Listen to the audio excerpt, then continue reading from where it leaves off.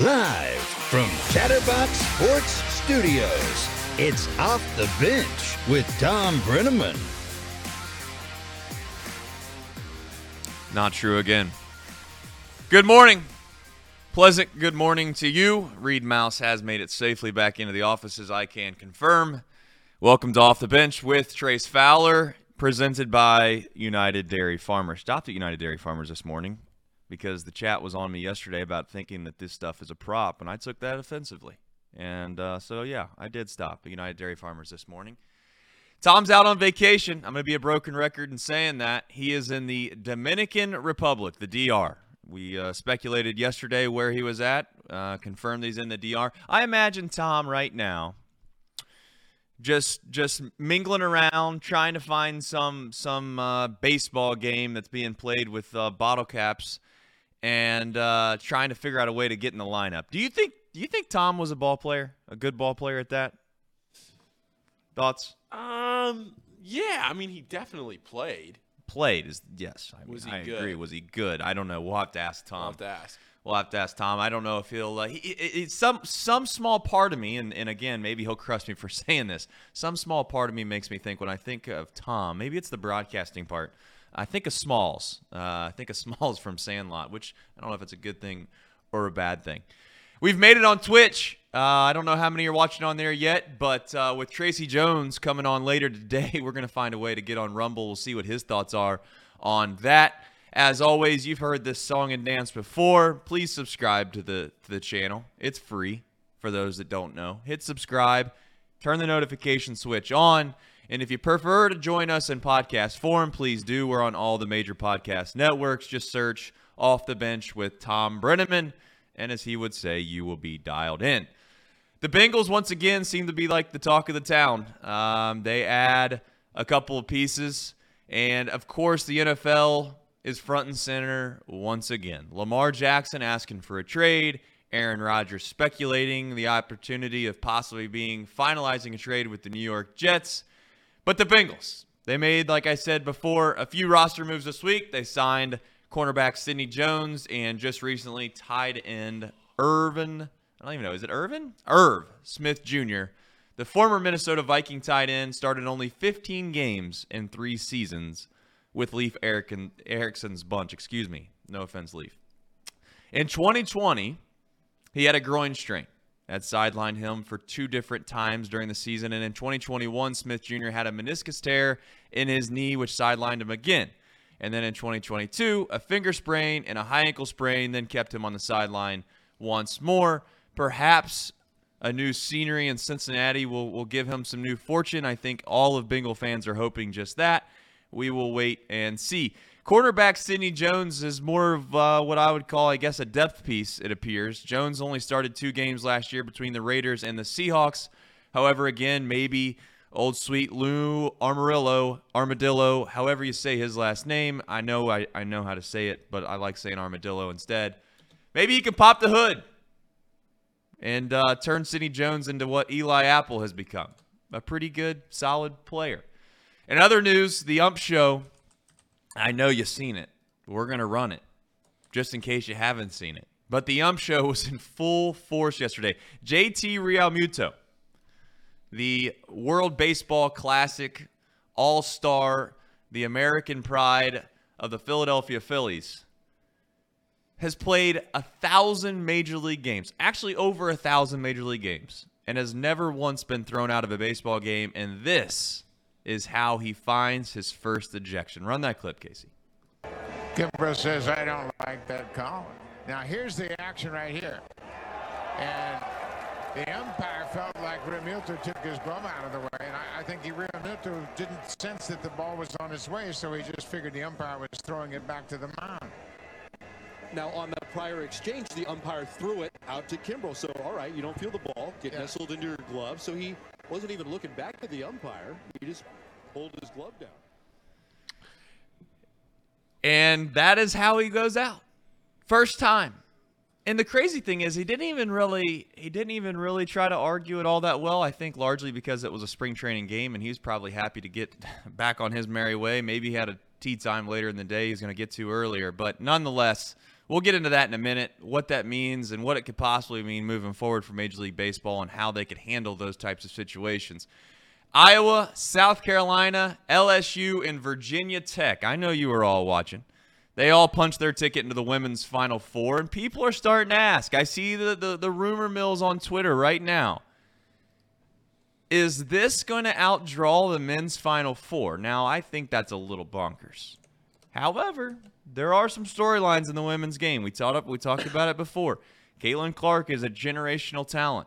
She truly is a generational talent in the women's game. You got South Carolina, who's been undefeated and dominant all year. If those two clash, which maybe they would, perhaps it'll outdraw the men's game. I highly doubt it. What are your thoughts on that, Paul? You're obviously a guy that's been paying attention to college basketball all year long. Do you think that there's any remote chance in hell that the men would be outdrawn by the women? I mean, no, like literally no, because the arenas they're playing in they physically can't. I think we're talking about TV. Oh, TV numbers? No, I don't think so, especially not if it's UConn and I would say UConn and FAU. I think that would outdraw. I mean, either one of them, really. You're talking about the same kind of deal. If UConn is in the final, they will massively – I mean, UConn is a national brand. UConn, if they win the national title, will have more national – they'll have 5 national titles in this century. You're talking about a blue blood program if they win this title. So there you go, using that term again, Paul. I don't know. I mean, I think it does kind of fly under the radar how much success UConn has had in the last 20 to 25 years of college basketball, and it's been sustained success. Jim Calhoun, I mean, say what you want about Kevin Ollie. He won a title, and then now Right. Dan Hurley, if he was to get this done too. So, the men's Final Four will significantly outdraw the women's Final Four. But as you and I have been talking about all year, Trace, there are some characters and personalities in this women's Final Four. You look at Caitlin Clark with Iowa. You look at Aaliyah Boston with South Carolina. Kim Mulkey's the head coach of LSU. I mean, there is – I'll be honest, I don't know anything about Virginia Tech. I was trying to think of something nice to say about Virginia Tech there, but I don't know a single thing about Virginia Tech except one of my friends that went there was tweeting about them last night. Don't know anything about them. But the other 3. It's Seth Breyer's already in the chat asking UConn a blue blood. Here's my thought on the term blue blood. I think it's just a mix. It's however you want to define the term. Blue blood to me is someone that has historical presence within the game, was a part of the grassroots of the game, and then therefore was a part of the shaping of the whole entire thing.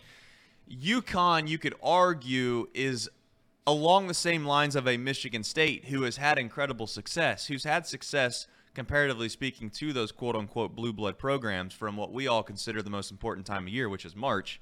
That's where you can kind of say, okay, there's some correlations there between the quote-unquote original blue blood programs and a UConn and a Michigan State. So I don't really get too in a tizzy about all that. I mean, this would be their 5th title since 1999, and you're talking about them also having one of the greatest coaches of all time that really built that program. And I don't know. I think it has kind of snuck up on everyone because I think that's the discussion right now that not a lot of people are thinking about or realizing, which I don't blame you. I mean, UConn, when you think blue blood, you think Duke, North Carolina, Kansas, Indiana, UCLA, Indiana probably not so much anymore, but like you think of the bigger name programs like that. I think Villanova was on their way, but then Jay Wright retired. Now you see what happens. Are they a blue blood or are they a coach? But that's always been my argument. A blue blood program is more than just a coach, which is why I asked the question about Duke. I know they're a blue blood. Look, I'm not going to be naive here. I understand the dynamic. But there is a question to be asked about Duke. Can John Shire sustain the success that Mike Krzyzewski had forever? I mean, same thing, Hubert Davis in North Carolina. Now, the difference is that Roy Williams was not that entire program. Duke was – they were something before Krzyzewski, but – yeah, no, Krzyzewski built that entire program. Yeah. So, but I do think that if UConn wins this title and that gives you 5 titles in the last 24 seasons, I mean, that's tough to not say that you're building something sustainable throughout – coaches and everything else. Also, Everett Henry was Blue Bloods on CBS, underrated. Everett Henry, I don't think I ever missed an episode of that show. Absolutely underrated show. Love that show. Can't say I watched a single but show. I digress. Tom Selleck. Didn't see a Great didn't see a mustache. single show of Blue Bloods on CBS. So my apologies to them. I don't know if their show got canceled because of that, but I highly doubt it. Fellas, where do we start again? I know the chat is going to say we're tired of talking about the NFL, but let's be honest right now. What else is there to talk about? I know we have the Reds. We'll get into that in a minute. I'm repping the Reds because our main man in this office, Reed Mouse, has absolutely sent Reds Twitter into a complete frenzy yesterday, and he's not a well-liked man. But there are some relatively meaningful pieces that are happening right now in this league that is the NFL, the most popular league in our country by far. And it also pertains to the actual division that the Cincinnati Bengals are in, which is where many of the fandom has seated themselves inside of our chat. So Lamar Jackson has obviously put the Ravens in a situation where they don't have much of a choice, in my opinion, but to trade him. I know that there's always the hardball play, which is, hey, we're not trading you. If you want to sit out and forego millions and millions and millions of dollars, be my guest. And maybe they'll call him on his bluff. Maybe they won't. It was wild to me, and maybe this is a coincidence. I find things like this not so coincidental, personally, is that as soon as Harbaugh left and got himself into the quote-unquote reporters area and was a part of the media with the headquarter meetings going on for the NFL right now with all the head coaches, it just so happened at the same time that is when Lamar decided he was going to let everybody know that he wanted out. Is that me being too speculative, or is that me just saying Lamar Jackson at this point is just trying to be an absolute thorn in the side of the Ravens, and he's just saying, to hell with these guys, I'm done with them? Casey, your thoughts? Sorry. Casey's locked and loaded. Casey is locked and loaded on Twitch right now. Yeah, I'm just trying to fix some buffering that's going on that side of things. Casey, Lamar Jackson, your thoughts? Lamar Jackson. Do you think Lamar, I'll rephrase this Yeah. really quickly since you were sleeping at the wheel over there to a certain extent, worried about Twitch buffering. Do you think Lamar Jackson did that on purpose yesterday? Or am I looking too much into that? My point is that as soon as Harbaugh came out to meet with the reporters in his selected time is literally almost the exact identical time as to when Lamar Jackson decided he was going to drop the plethora thread of tweets saying that he wanted out. I mean, yeah, he did it on purpose. I mean, are you saying like he did it because it's going to help his case? Is that what you're asking me? No, Because I'm he thinking definitely he's did so it on spiteful. purpose. We all get this way. If you're a competitive person, and if you play elite level athletics and or sports, you become a very competitive person by nature. I don't care who you are. And if you feel slighted by somebody, whether it's in your workplace, whether it's a friend, it doesn't matter. There's obviously a length of time where you can get over it, but there's no question in my mind where you actually have resentment. You can't stand whoever it is that you feel like is giving you some unjust business. And right now, Lamar Jackson clearly feels as if he'd done a lot for his organization. He feels like he's done a lot for Baltimore and the Ravens. And at the end of the day, he doesn't feel that love reciprocated back. So I genuinely think he, at this point, is not petty's not the right word, but I think he's going to go as far down the petty track as he could go to show his disloyalty to that franchise until he gets out of there. And one way he did it yesterday was literally dropping that news right when he knew that Harbaugh was going to have to go answer some questions. Yeah, I mean, that's 100%. That was planned. That was calculated. That wasn't just random coincidence. I agree with you, Trace. He's going to do everything he can to get traded. But that first requires him to sign the tender. So then he would be locked in at that price at $37 million or something close to that, $38 million. And then you're probably, as the Ravens, not even going to get 2 first-rounders for him. You're probably going to get a first and a third, or maybe get lucky and get a second. But the way that this has all gone down, it's not looking great for the Ravens organization in terms of the value that they could have gotten for Lamar.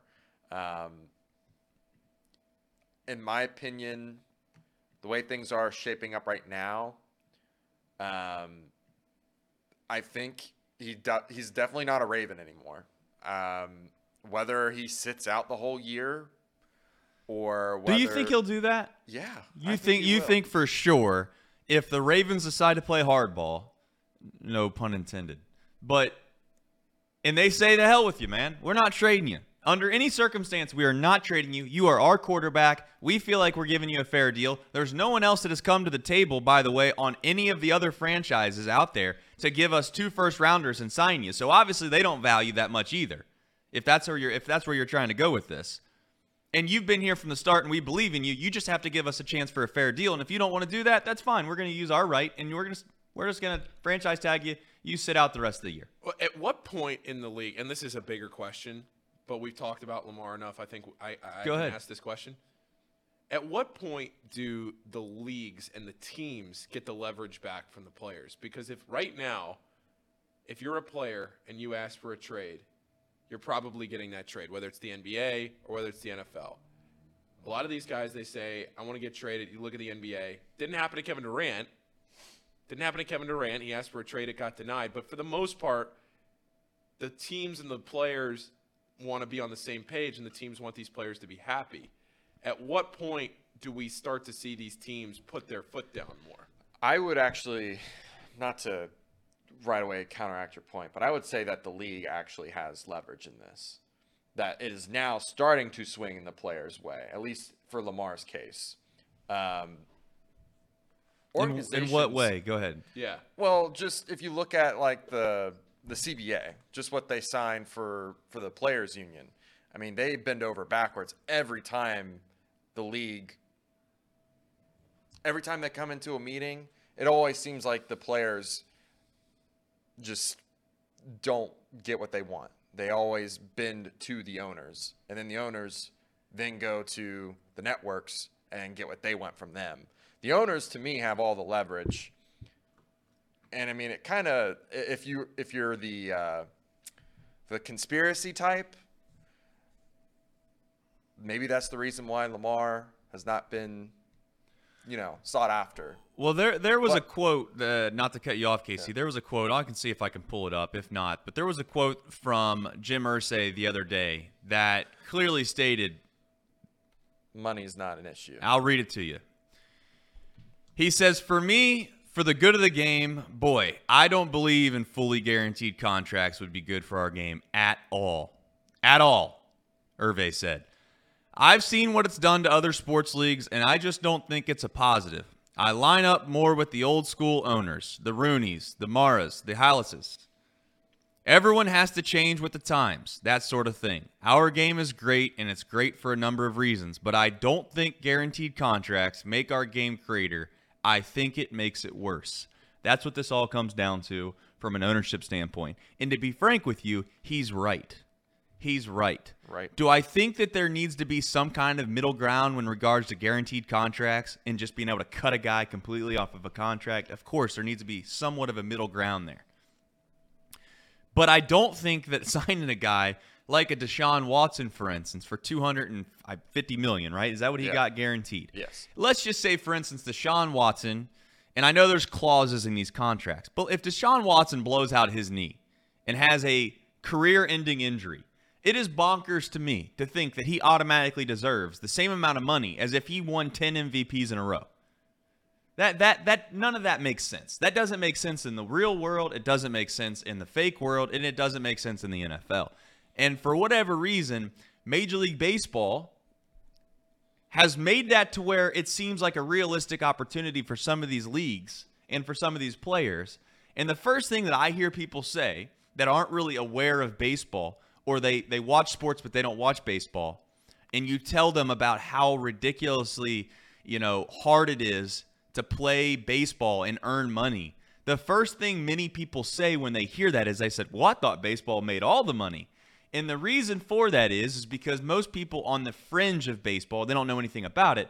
They see these guys getting guaranteed contracts for $250, $300 million, the superstars of the game. They don't see the minor league guys making minimum wage for 4 months and riding a bus everywhere, right? There's discrepancies between all these leagues, whether it's good or bad. The NFL as a product is incredibly good. And you could argue from an ownership standpoint, That it's good because they don't have these things. It's good because they do have a salary cap. It's good because they don't have guaranteed contracts. And it's good because there's competitive balance in every single year. Genuinely speaking, if we went through the North right now and we went to all their fan bases, now I know the Ravens are relatively down right now at this specific point, but you could make the case that every single fan base truly believes they can win the division every single year in the North. Now, they might be naive. You could say Cleveland Brown fans are beside themselves and they don't know what they're talking about, but you could make the case that they could possibly win the league. And I'm not trying to be a Debbie Downer for the Reds, but I can't make a case for the Reds to win the Central every year. It's impossible. That's not realistic. And that's the main problem with Major League Baseball, if you want to get down to it. So to your point, the exact thing that you're talking about, I don't think there's a conspiracy here. They're saying it out in the middle of the open public. They don't want guaranteed contracts, and they're not going to do that. Right. So how do you find a way to leverage the middle of that if you're Lamar Jackson? Yeah, I mean, for Lamar's sake, I think for him, I mean, the way that, at least if you believe everything that Lamar said, even the amount of money that was given out to him for a contract is not lining up. I mean, it's like $100 million off. A 3-year, $133 million compared to a 4-year, $250 million is really rough. I think the Ravens just really mismanaged their cap, and they just couldn't afford to give him what I think the standard is currently for a guy that's won MVP. I mean, you look at, for me, I'm looking at the perfect example of someone who got a good contract, in my opinion, that didn't really win anything is Josh Allen. And he at least got $43 million a year. And that was, I think, 3 or 4 years ago. And Kirk Cousins had a pretty good contract. Yeah, he had a $40 million a year contract, and he hasn't won anything.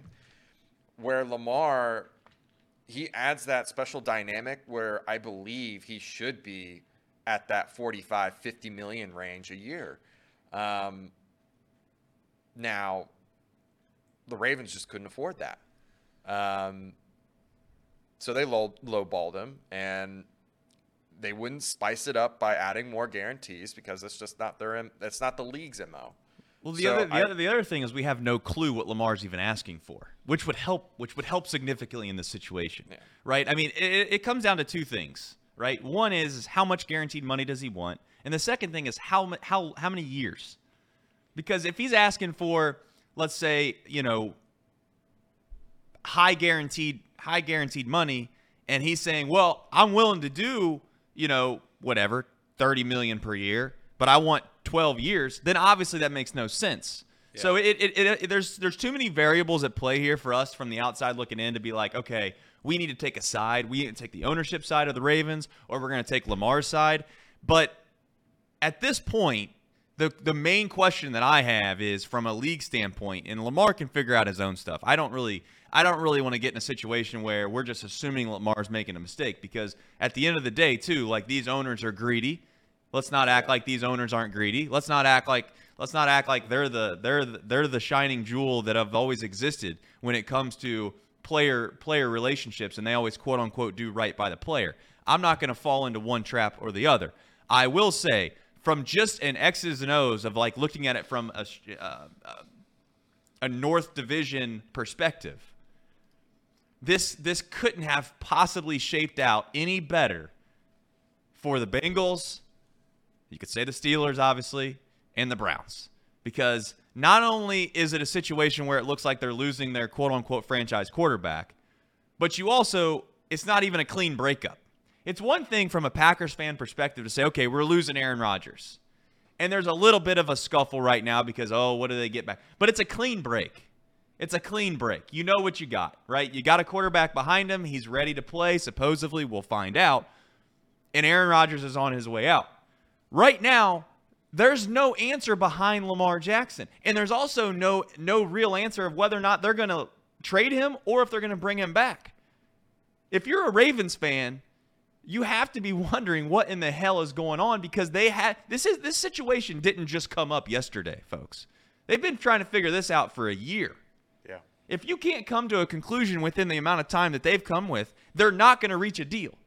Yeah. It's already gone. Yeah. Could you imagine going in and trying to have a discussion with a significant other about something really, really important, and you can't come to grips on a deal over the course of 9 months? You're not coming to a deal. Yeah. You need to call the $299 divorce attorney, because that's where you're going. And that's where the Ravens are at now. The question I have is, are they going to trade him? Because he's gone. Are they going to trade him, or are they going to call him for a bluff and say, listen, if you want to sit out for a franchise tag and not make an absorbent amount of money, then go for it. I would be willing to bet that neither is off the table, because they both have egos the size of West Texas. I genuinely think there's a chance that they call Lamar's bluff. They say, we're franchise tagging you. Like it or not, sit out. Now, it wouldn't do the Ravens any good, we know. But how far will these egos take us is the question of the day. Right. I mean, I think just on the will Lamar sit out or not, personally, I think it's a lot different than the Le'Veon Bell situation. It's a different position, different. In my opinion, it's different because of the positional value there. And Lamar sitting out for a year, in my opinion, is not as damaging as, he's only 25. I mean, when Le'Veon Bell was sitting out, 25 is the death sentence for a running back. We talk about that 27 mark, 28 mark, and you're not nearly as good as you were before. Regardless, I think he sits out. I think he will continue to sit out. And the Ravens are going to be hurting for it, because I think they're also going to, like you said, call their bluff. And it's just going to be a huge just sit and wait battle. But one thing that once we get into another scenario with Lamar, if he gets traded, I just wanted to say that you talked about Jim Irsay. He also said last night that the money was not a problem. So that's where I'm a little confused. If the money is not a problem and it's draft compensation, where do the Colts stand then? Like, that's probably their best trade destination for Lamar. Ravens would get a top 4 pick. Colts would get that? I don't know. That's Is the thing. he worth that? USA veteran, you can be rest assured that you can play this show. We will. It's a kid show. USA veteran. It's a kid show. We will not be using profanity under any circumstances. The only chance that there's ever a chance of profanity is if something absolutely crazy goes down and it actually slips up. But I've gotten so much better at that. I don't think it'll happen now. Paul Fritchner, on the other hand, I don't know. He's a problem. I slipped yesterday. He's a problem. Yeah, he's a problem. That's what people think of me. They think problem. Yes, they do. Big problem Paul. All right, moving forward. Let's talk about the Bengals really quickly. Maybe not really quickly. Maybe so. We'll see. If you're a Bengal fan right now, I know that you're going to be optimistic because that's just what fans do.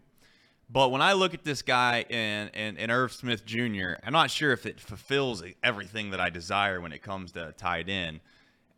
Largely because, as I said before, your best ability is availability. He's proven in the NFL that he's not really been that type of player. However, if healthy, I do think he fits the mold. I think he answers a decent amount of questions. Does it make it now to where Irv Smith Jr. makes it to where they, for sure, at this point, aren't going to spend a high draft capital stock into a tight end? If you want my opinion on it, That's why I asked, Casey. I don't think it does. I think they're setting themselves up for the best way to go BPA.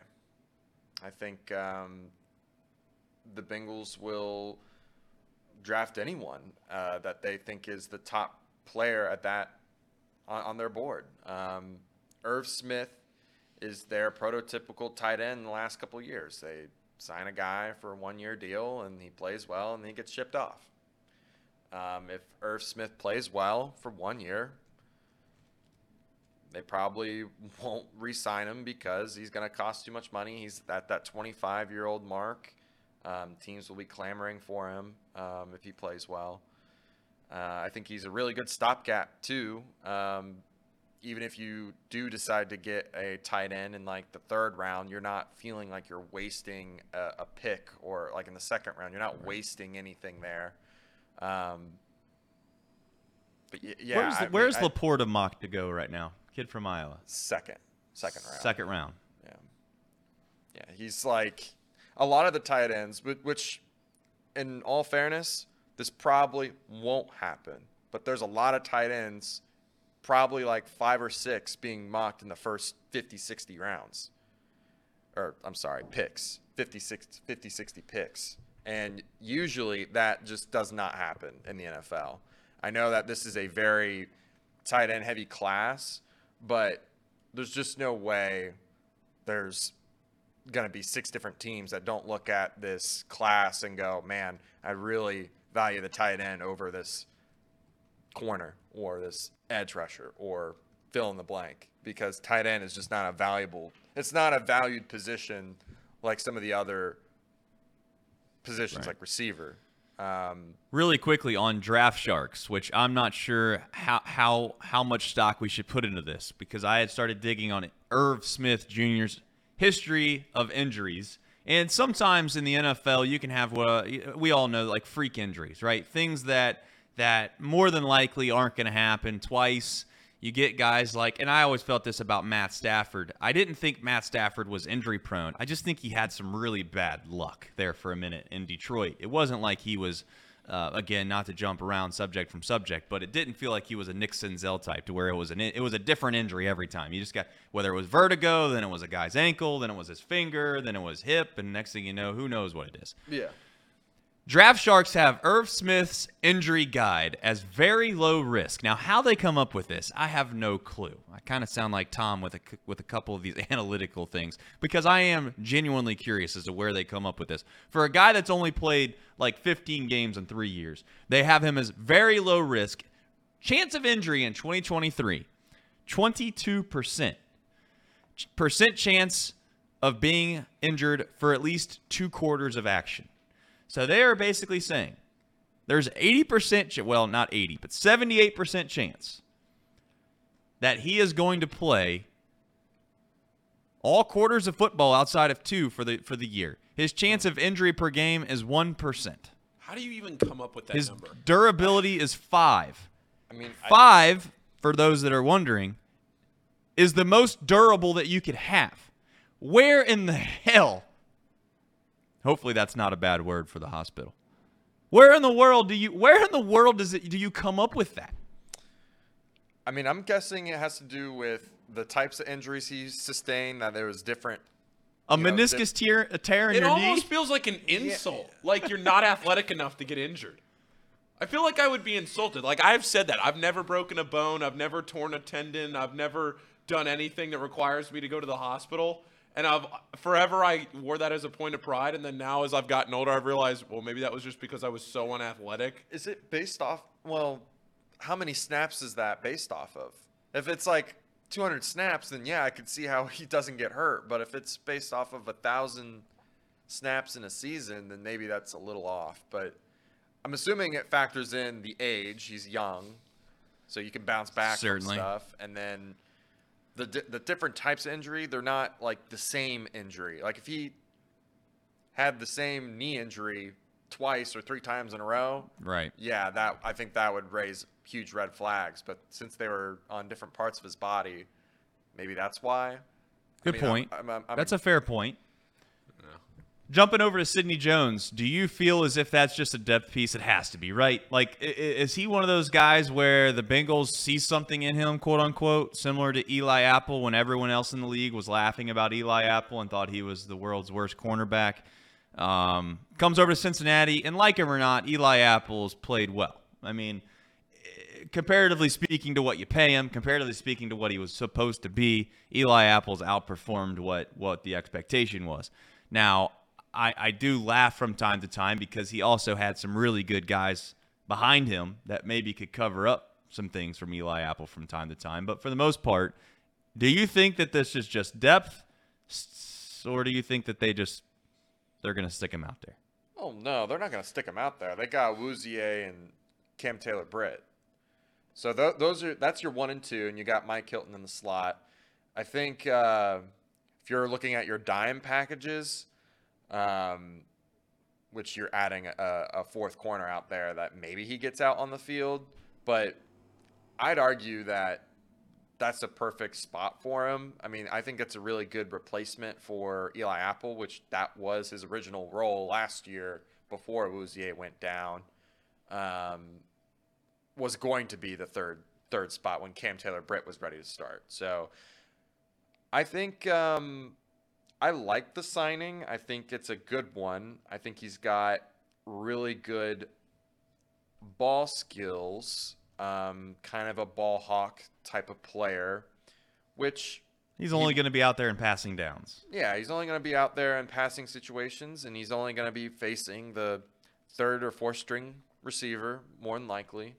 And the times that he's been on the field, yes, he's been burnt time to time because he's taking a risk. But when you're in Lou Anarumo's defense, they teach you to keep everything pretty much in front of you, and they don't really take a whole lot of risks. So maybe they like the profile there, the athleticism that he has, which he. Is there a lot of man, anyways? If we're being honest. Is it a lot of man? I mean, no. I think he plays a lot of zone. Well, I'm just saying Lou's defense in general hasn't really shown to play like press man a lot. So even though you bring up that he's going to be playing third or fourth quote unquote receivers, I don't really know if I buy into the idea of him. That's my main point. Is like it's just a depth piece, right? Like it's just depth. It's not as if it's a huge signing. I wouldn't read too much into it. I know some folks in the chat are talking about the NFL is tired. I get it. I've been there. I feel like I am there, if we're being quite frank. But the truth is that's what runs the internet. Can I go ahead, Paulie? I just want to say something real quick before we move on. So you guys talk about Chidobe Awuzie a lot. Mm-hmm. So you ever been to Bravo, the restaurant? Do you know Bravo, the restaurant? I know Bravo, the restaurant. I don't know if I've actually been to Bravo, the restaurant. It's where Lizzie and I went on our first date before we went and did something else, whatever. Fun fact. Great spot. Love this spot. My favorite dish there is the pasta woozy. No joke. Every single time we talk about Chidobe Awuzie, I sit here and I think, my God, a fettuccine Alfredo sounds really good right now. I've never been able to get it out of my mind. I don't know why. But the pasta woozy from Bravo, there is a sponsorship opportunity there for Chidobe Awuzie, and I think about it every single time we bring it up. Now I'm just sitting here waiting 2.5 hours, thinking, where can I get myself a fettuccine Alfredo? Gina's. Can I get it from Gina's? All right, possibly. Unwritten rules, unless you want to do Lamar. No, we can jump around. Let's jump around the horn. We'll get back to NFL talk. In just a bit, because I do want to talk a little bit about not just the Aaron Rodgers situation, but then also what are our thoughts on the Steelers? Because this is one of the very few times where I feel like the Steelers have just been lurking in the background and no one's really wanting to talk about them. And I'm curious to see what your guys' thoughts on the Steelers are. But until then, let's talk about some unwritten rules of baseball really fast. We wanted to get into the idea, at least I did really quickly, on that whole ejection that had happened with Real Muto that we showed you at the beginning of this show. I don't know why we hold on to certain things in baseball for so long and just assume that we can't just change them really quickly to fix a problem that clearly could be fixed in no time at all. Major League Baseball umpires do two things. One is if the home plate umpire calls a swinging strike immediately, right? He will never ask for help down the baselines, ever. The second thing is yesterday, why in the world couldn't he just say, you know what? I see what happened here. I think I made a quick rational decision that doesn't make sense anymore. You could see the umpire after talking to Real Muto for every bit of whatever it was, 35 to 40 seconds, and then the manager coming out and realizing that he made a mistake. Why he couldn't just say, you know what, that's on me, you're staying, all is well, I made a mistake. I didn't realize that was what had happened. Clearly, Real Muto thought that he had thrown the ball back to the pitcher, and the umpire clearly thought that Real Muto was just playing like a do-si-do or whatever the term is, to where it's like, okay, nope, not going to take the ball, and he took offense to that. Now, if your ego's that thin in life, and or your feelings are that thin in life, I would tell you to grow some thicker skin as an umpire. However, they should be able to fix that. So I wanted to go through just a list here really quickly of some unwritten rules in baseball that I think are stupid. And it's really grown up when you play baseball. This is like, it's a culture. You're taught these things, and you're taught that these things are the way they are, and you shouldn't mess with it because it's the glory of the game, and you shouldn't even consider the idea of those things being stupid. One is, celebrations in baseball should be normalized at this point. We've come to realize that fans like it, players want to express themselves. I don't care if guys do bat flips that almost land in the stands. As long as you don't hit somebody or you hurt the opponent, hurting their feelings should not be a thing, right? Certainly there's some protocol. I'm not saying you should be able to, have demonstrative gestures directly at a player. But the idea that you can't do these bat flips is ridiculous. I don't know if you've seen it. Do we have the clip of the kid? I DM'd it to you, Casey. All right, Casey, I'll let give Casey a second to pull this up because I want to go through a quick list of these things. One is not just celebrations. The second thing is catchers being right-handed. And for whatever reason, catchers can't be left-handed. I got a little bit older. I used to always think, probably through high school, and then even when I got to college and was playing, I thought there for a minute that what is so bad about a catcher being left-handed? And when you start to think about it, it's really not that big of a deal if a catcher's left-handed. But if you've seen a catcher that is left-handed when you're playing baseball at the high school level and certainly at the collegiate level and definitely at the professional level, you immediately think Bush League. You immediately think this team is terrible that I'm getting ready to play because they have a left-handed catcher. When in reality, the only reason that anyone will give you as to why you shouldn't have a left-handed catcher is because they have to throw a guy out on third. How many times does catchers have to throw guys out on third? And I would argue that a good catcher with a good arm, just as if right-handers can pick guys off first base, catchers could throw down to third pretty quickly too. The next thing is stealing signs from second base is a crime.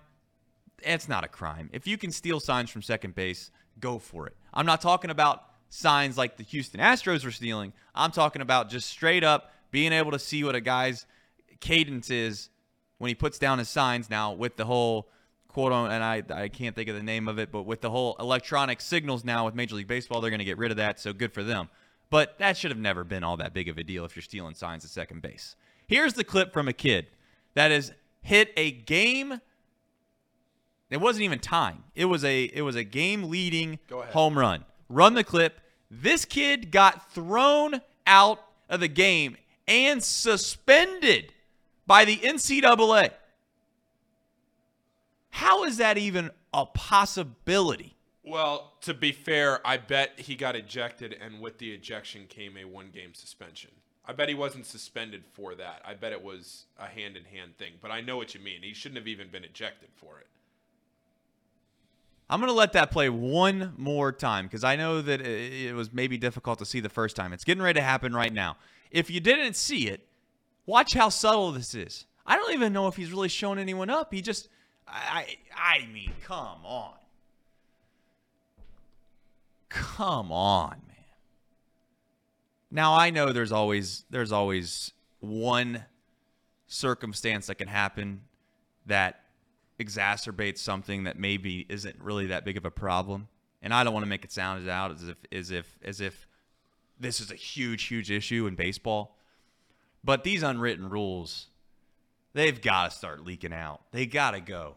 It needs to be fun, enjoyable.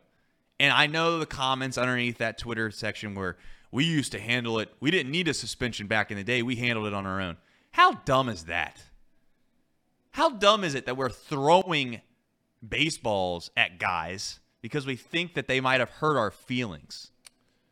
I mean, honestly, I was a part of that culture. I was a part of that culture that was like, you know what? You show us up, we're going to hit you. I've gotten to the point now where maybe it's just because I've gotten older and softer in my old age. I'm not that old, I don't think. But I've also would say I've gotten out of the quote-unquote cult-like mentality of this is our game, this is the way it's supposed to be played, and we have to play it this way. Like, that is so – you want to talk about tired. I see some guys in the chat saying the NFL talk is tired. We're going to talk about the NFL a little bit more here in a minute. But that's tired. I texted Nick Kirby about this yesterday. So there is only one player in Major League Baseball that I truly do not like, do not appreciate, and if he left the game would have no problem if he was never playing in baseball again, and that's Hunter Strickland. I cannot stand him for one reason. Back in 2014, Bryce Harper hit one of the most loud, demonstrative, incredible home runs you'll ever see. It was in the NLDS against San Francisco. Strickland gave it up. Power on power. Hit a couple of them, actually. One at Nats Park in D.C., one into McCovey Cove I think it was into McCovey Cove out in San Francisco. 2 years later, Hunter Strickland hits Bryce Harper, starts a fight, and then Michael Morse, who was a Nationals legend, his career gets ended in that fight because of what he had to go out there to do to protect his guys. Because Strickland held a grudge for 2 years to bean Bryce Harper in the back. What are we doing here, man? I mean, why?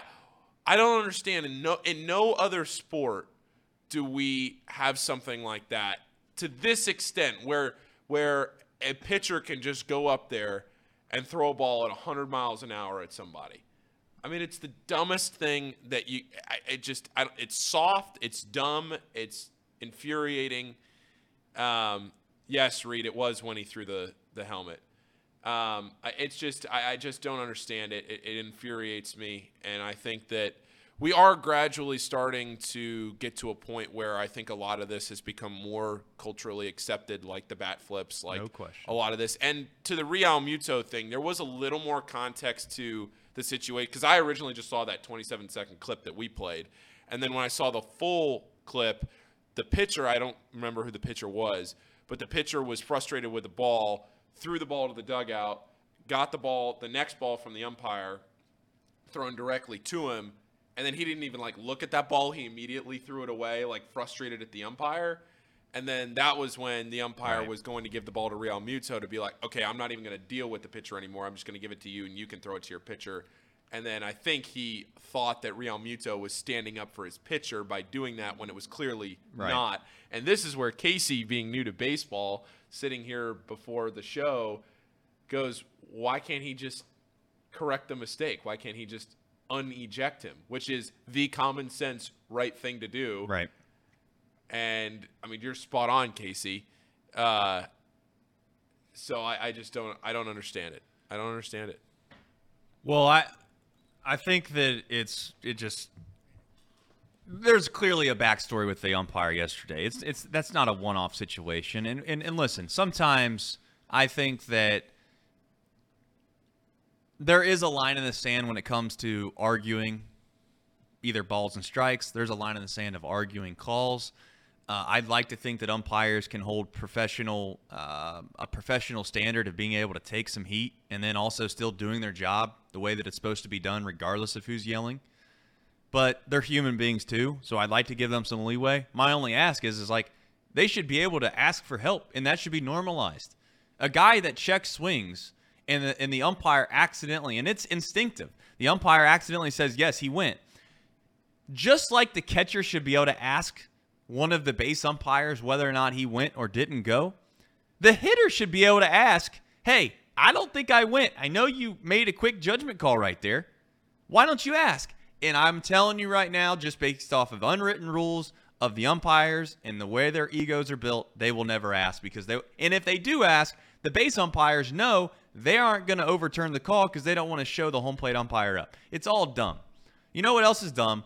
The idea of bunting to break up a no-hitter is Bush League. If it's a close game and that's the way that you think you can get on base, it's in the rules. You're allowed to do it. Go ahead and bunt. That's how I feel about it. Maybe it's because I'm not a pitcher.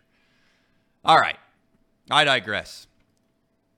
Any other things that you can think of, Paul, from an unwritten rules of baseball standpoint that are absolutely ridiculous? I'm sure there are things that I'm forgetting right now off the top of my head. There's nothing that I'm thinking of, though. We got a whole summer that you can probably remember it, I bet. Oh, yeah, I'm sure. The other thing is talk about sensitivity. I don't know if it's just based off the fact that Reed Mouse has built up a callus over the last, 3, 4, 5 years. I don't even know how many years it's been with working with him, to where he just doesn't bother me anymore. I get his shtick. I understand what he's doing. But, man, I didn't know Red's Twitter was as sensitive as they were.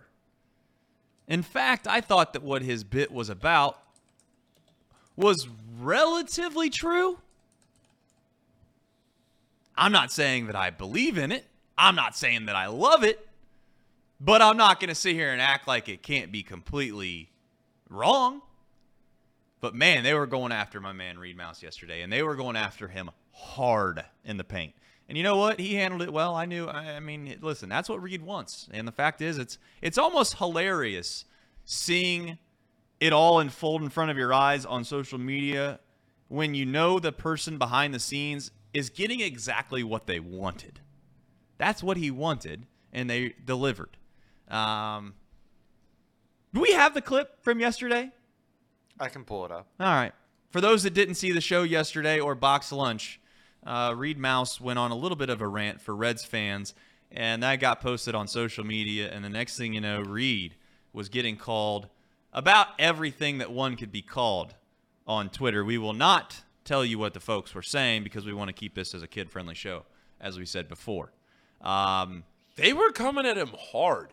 Really hard. I mean, it wasn't just like, this Cubs fan. It was aggressive. Good for Reed. It was very much aggressive. And you know what? Reed handled it fine. I'm not really worried about it. But I do think that it's one of those things where he is going to have a heck of a time if the Cubs aren't good. I'm just going to tell you right Well, now. neither team is going to be good. No. And I mean, at the end of the day, if you're a Reds fan and you want to get back at Reed, you can say, listen, you can make fun of us all you want. We might win 60 games. Hell, we might win 50. But the Cubs aren't going to do anything either. So at the end of the day, we're both doing the same thing. It doesn't matter. It's irrelevant. Unless you make the playoffs, it's relatively irrelevant. Now, Reed's going to argue, oh, well, listen, I can watch meaningful baseball. And maybe to a certain extent he's right. But there's heartbreak at the end of it. At the end of the story, there's still heartbreak. It's going to end the same for both of us. I digress. Do you have the clip? Yeah, I have No, it. we got it. Go ahead and run the clip for those that didn't see Reed Mouse yesterday and his little spiel to Reds fans. Dear Reds fans, did you clip it?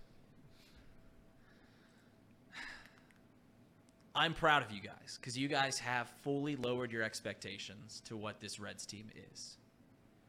But I'm going to ask you to do one more thing. Make it a little lower. You guys know you're going to stink this year, but I don't think you really understand what that means. You're not going to win 75 ball games? No, that's competitive baseball. You ain't doing that. Everyone's taking the over on those 67 wins. No. That ain't happening. It might happen, but it'll be right there. You ain't beating it. You ain't clearing it. It'll happen in the final week. You're still going to have these conversations in June going, God, we stink. Yeah, you're terrible. Look at your projected opening day lineup. It's bad. Look at your rotation. It's bad. Look at the bullpen. It's bad. And your coach. Our coach. He's bad. Coach, I'm just that's telling so you guys, disrespectful. your expectations, which were typically up here, are now here. And I'm telling you, just go a little lower. Just keep on going down. Because it's going to be an awful year. And it might be an awful couple of years. Listen, I'm a big believer that what is on the front of your jersey is worth I've wins, heard enough. is worth runs, can show up. So clearly that didn't sit well with many Reds fans. And, we'll see what happens. So Go ahead, Paulie.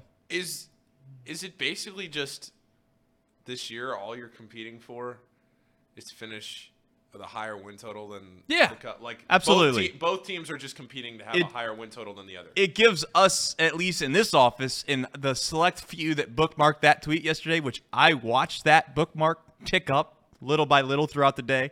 So I know what people are doing. They clearly are referencing that tweet to go back later this year, and they know, if anything, there's one thing to root for this year, and that is let's beat the Cubs in the standings. Which, if we're being frank, I mean it's possible.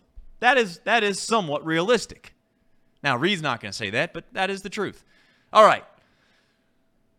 You want to get in the NFL really quickly, or do you want to talk about the Major League Baseball win totals and run through those really fast? I say we save that towards the end of the show because we can discuss some of that talk with Tracy Jones, perhaps, because he might have played in a few of those stadiums that we're going to discuss. So later in the show, we'll talk about the NFL here, and then we will get into a little game we're going to play called Over-Under. I don't know if you've ever heard of it, but in the betting community, shout out Betfred Sportsbook.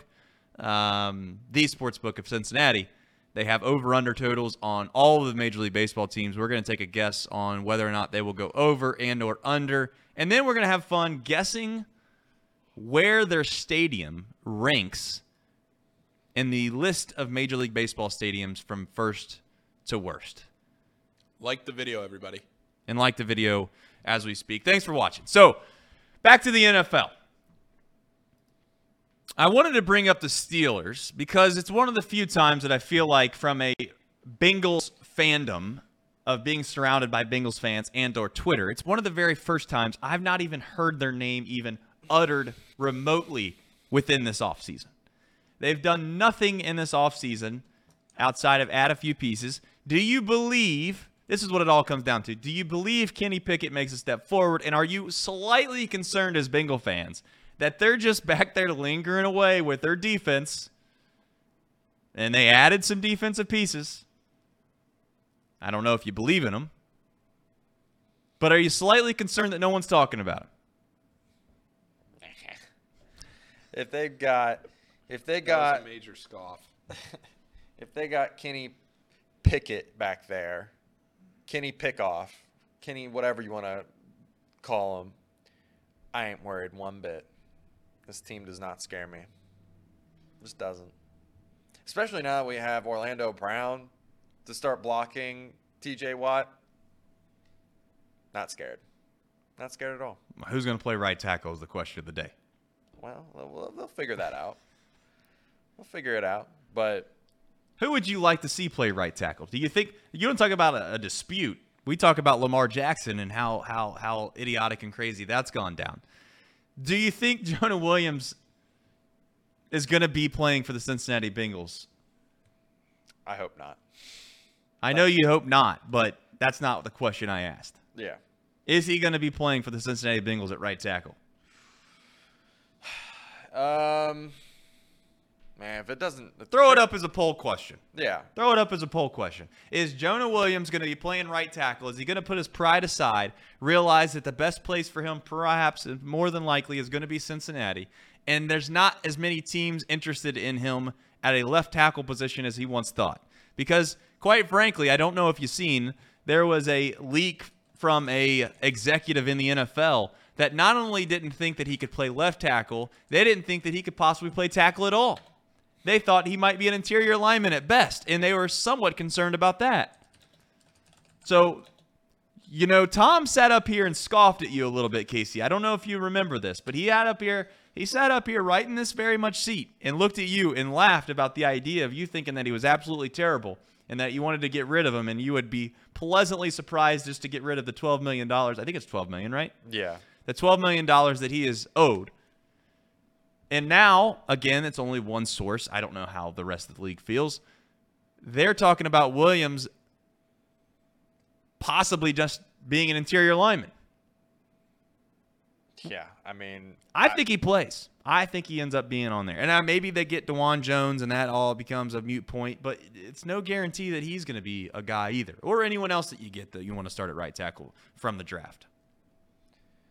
Yeah, I mean, I think... at this point, if he hasn't already been traded by the end of this week, I'm going to be at a 50-50 where right now I think it's 75% chance he doesn't play for the Bengals. Maybe give it another week after this week. If he's not gone by April 7th, so not this Friday but next Friday, I will think that he will be on the Bengals roster. I'll be right in the middle, smack dab in the middle. If he is still on the roster by the end of the draft, he's quite clearly the starter, in my opinion. But,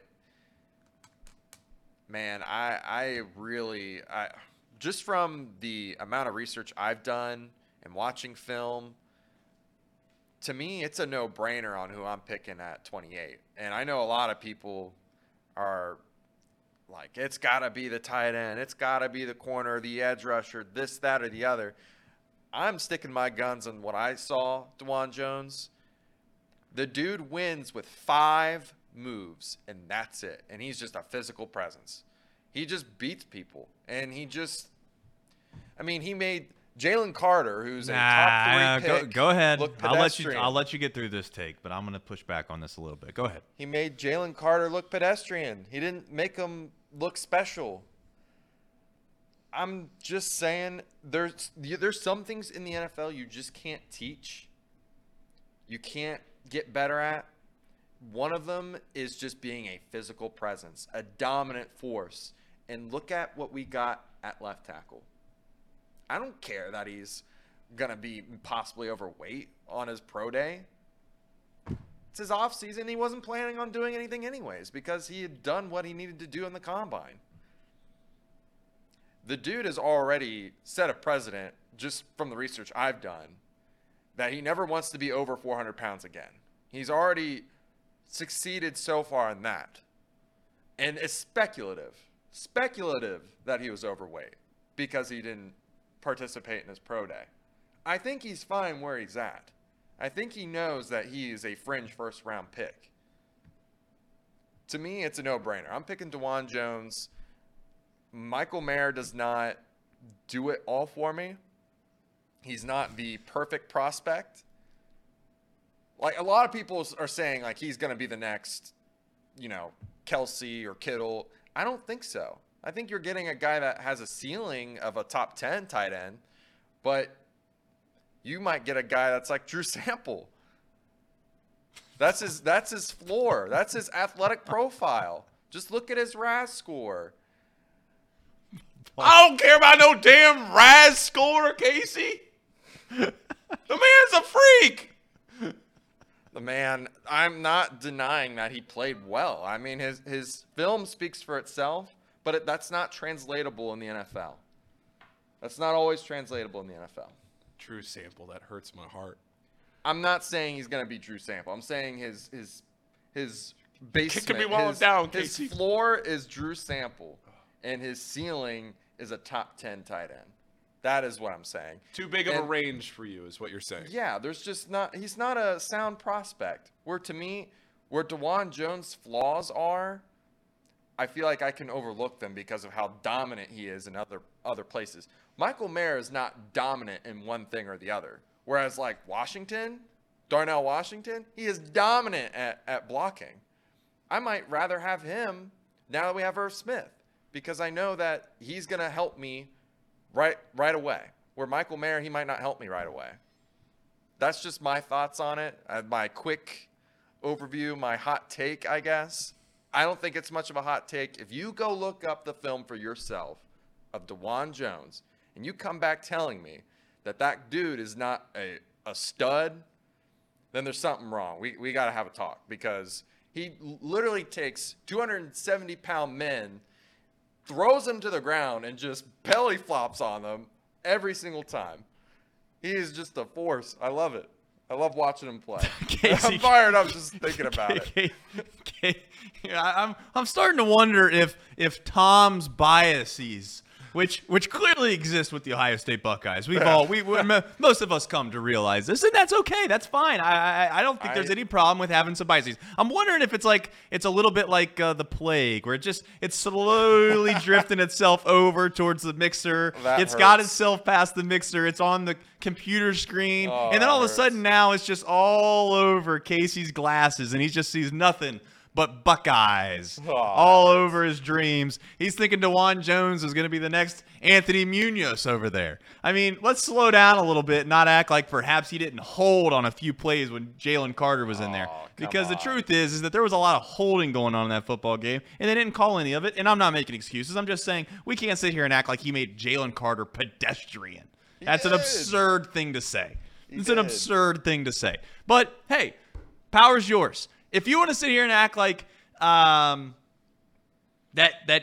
Michael Mayer is overrated, go for it. I don't know if I'm going to go to that extent yet. I am with you, though, that the Bengals – here's where my thought is with the Bengals. If they decide to draft an offensive lineman, obviously a tackle, in the first round, there's so much pressure on them, in my opinion, to not miss on it.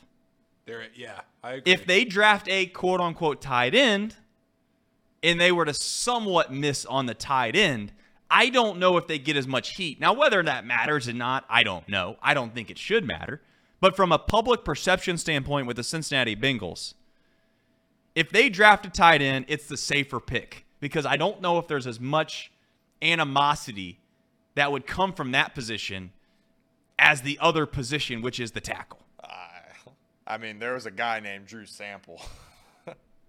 I mean, the fans hated that.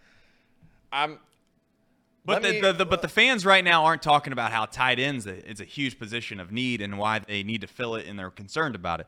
All you've heard about for the last 2 or 3 seasons is how in the world are they going to protect Joe Burrow. That's what this ultimately comes down to. So if you're going to draft somebody that's in charge of protecting said Joe Burrow, it is going to come with higher scrutiny than drafting someone that Joe Burrow's throwing the football to. Yeah. Whether they're good or bad or indifferent. I can get behind that. Yeah. God, Reed. Yeah. I mean, and I'm going to address one thing from H.A. Worst really quickly. Personal statement from the desk of Casey McCollister. I cannot sit here and tell you that Mayer is an elite tight end prospect. He is a good prospect. Casey, he was the best tight end in Notre Dame history from a school that is considered tight end U. I know, but everything, if you watch the film, he's just good at everything, okay? He's not elite at one thing. Usually these guys that do well at the tight end position are elite at something. He's not elite at anything. He's just good, and that doesn't usually translate well in the NFL. Okay. That's my one shtick. That's my problem. That's my one thing about the tight end spot that I'm like, I don't know if he's my number one tight end. He's too well-rounded for you.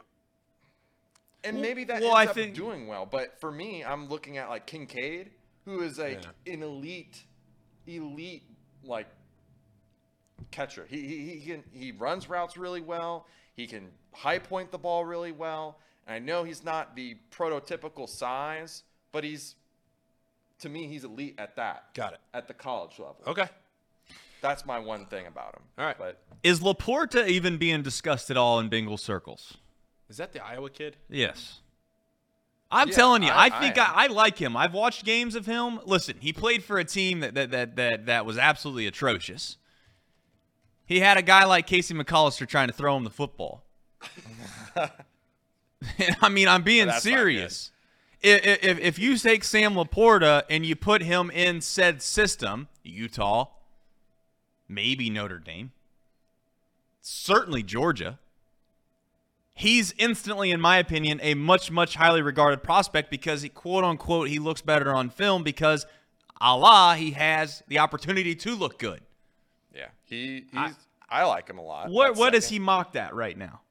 He's mocked in the second round. Okay, so he's up there too then. Yeah, I like Laporta too, which is why why I'm so high on DeJuan Jones is because I feel like I can get a guy relatively not as maybe highly touted as Mayer, but you're not getting something that's like so much worse than Mayer at Laporta. Like he's right there to me. He might not have the blocking skills, but he's definitely able to get open, and he runs routes really well. And then he's the best in college football currently at the tight end position at breaking tackles and yards after contact. So that's another thing that you got to consider. Is Laporta even an option with the Bengals' second pick? It's tough. I mean, there's a lot of mocks that have these tight ends going super early. I just don't see that, though. I think there's a chance that Laporte is there at 60. But that's really getting into the weeds of, we're starting to get into the first, second, third round picks for Bengals here, and that's just really tough to gauge, honestly, in these drafts. The draft day, usually there's a lot of surprises, a lot of guys that are, just last year there was a couple guys that I was just like, what the hell? Especially, sorry for saying hell. I don't know if that's the curse word that we're not supposed to use for ahead. USA veteran. Go ahead. But like the Patriots last year you had the Patriots selected. I don't even remember the guy's name, but nonetheless, the Rams. Sean McVay was literally laughing out loud because he was at a press conference. I don't know.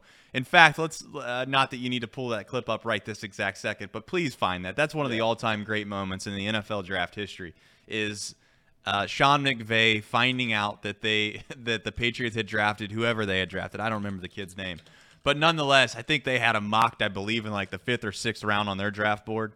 And he went in the 1st round, I believe, with the Patriots. But can we talk for a second about how this is going to sound – just bear with me here. We're going to bear. Bear with me. How easy it has to be somebody that does NFL mock drafts. Are you saying that professionally? Are you saying? I'm not talking about scouting players. I'm talking about the fact that as I'm sitting here thinking about this and reading through mock drafts, they're legitimately the NFL's weathermen. Are you saying Mel Kiper is worthless? I'm not saying he's worthless because he brings value in his evaluations of players. But if you get like 2 players right on your 1st round mock, you're gold. And we sit here and treat these mock drafts like gold. Well, where is this guy going? Where's this guy going? And I'm sitting here thinking to myself, maybe one guy gets 5 right? Maybe? What are we doing? That's got to be awesome. I'm with you. I think mock drafts are relatively worthless at the end of the day. I mean, you could get a relative. You get ideas. Of where guys might come That's the objective of them, is that you get an idea. You where have no clue. Goes. All right, this isn't probably the easiest thing to see, but more importantly, you'll be able to hear this. This is someone at a press conference breaking to Sean McVay who the Patriots drafted, and this is his reaction. Go ahead and play the clip. Before we do that, I'm going to restart the stream really quickly. Okay. So. Yeah, go ahead.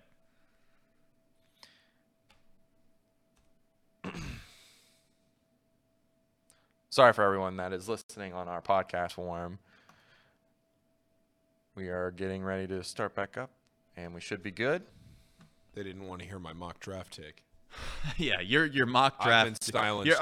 Your mock draft take broke the internet. Yeah, I've been silenced. Yeah. Here's the clip. But let me tease this clip again for those that obviously didn't get to hear this beforehand. So this is Sean McVay learning at a press conference of who the Patriots drafted. This is an all-time moment for me in regards to draft. I don't want to say history, but this is just such a beautiful thing that you very rarely get to see, which is a candid reaction to another organization's decision. With Sean McVay. Go ahead and run the clip with the audio. Really? Just went. Oh, my UT Chattanooga to the 1st round. Hey, where is... How about that? And we wasted our time watching him thinking he'd be at 104 maybe.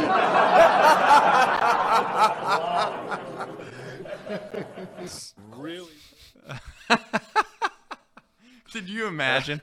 First of all, how do you feel if you're the kid? And second of all, if you are the Patriots and you see that, how like it or not, how spiteful are you? I mean, you have to be pretty upset about that, right? I would be. I mean, especially if you're like considered one of the greatest coaches / Belichick's pretty much a GM of all time, and a team that just recently won the Super Bowl, right? That was last year, right? Yeah, didn't they just last year? Well, they won the Super Bowl. They were on a Super Bowl high. Yeah, I don't know. I would be upset. I don't know if he did that bad either, though. in New England. I think he actually performed well. Could be wrong. I'll look it up, but Like the video, everybody. yeah. Like the video, share. Does Sean McVay stick around for much longer?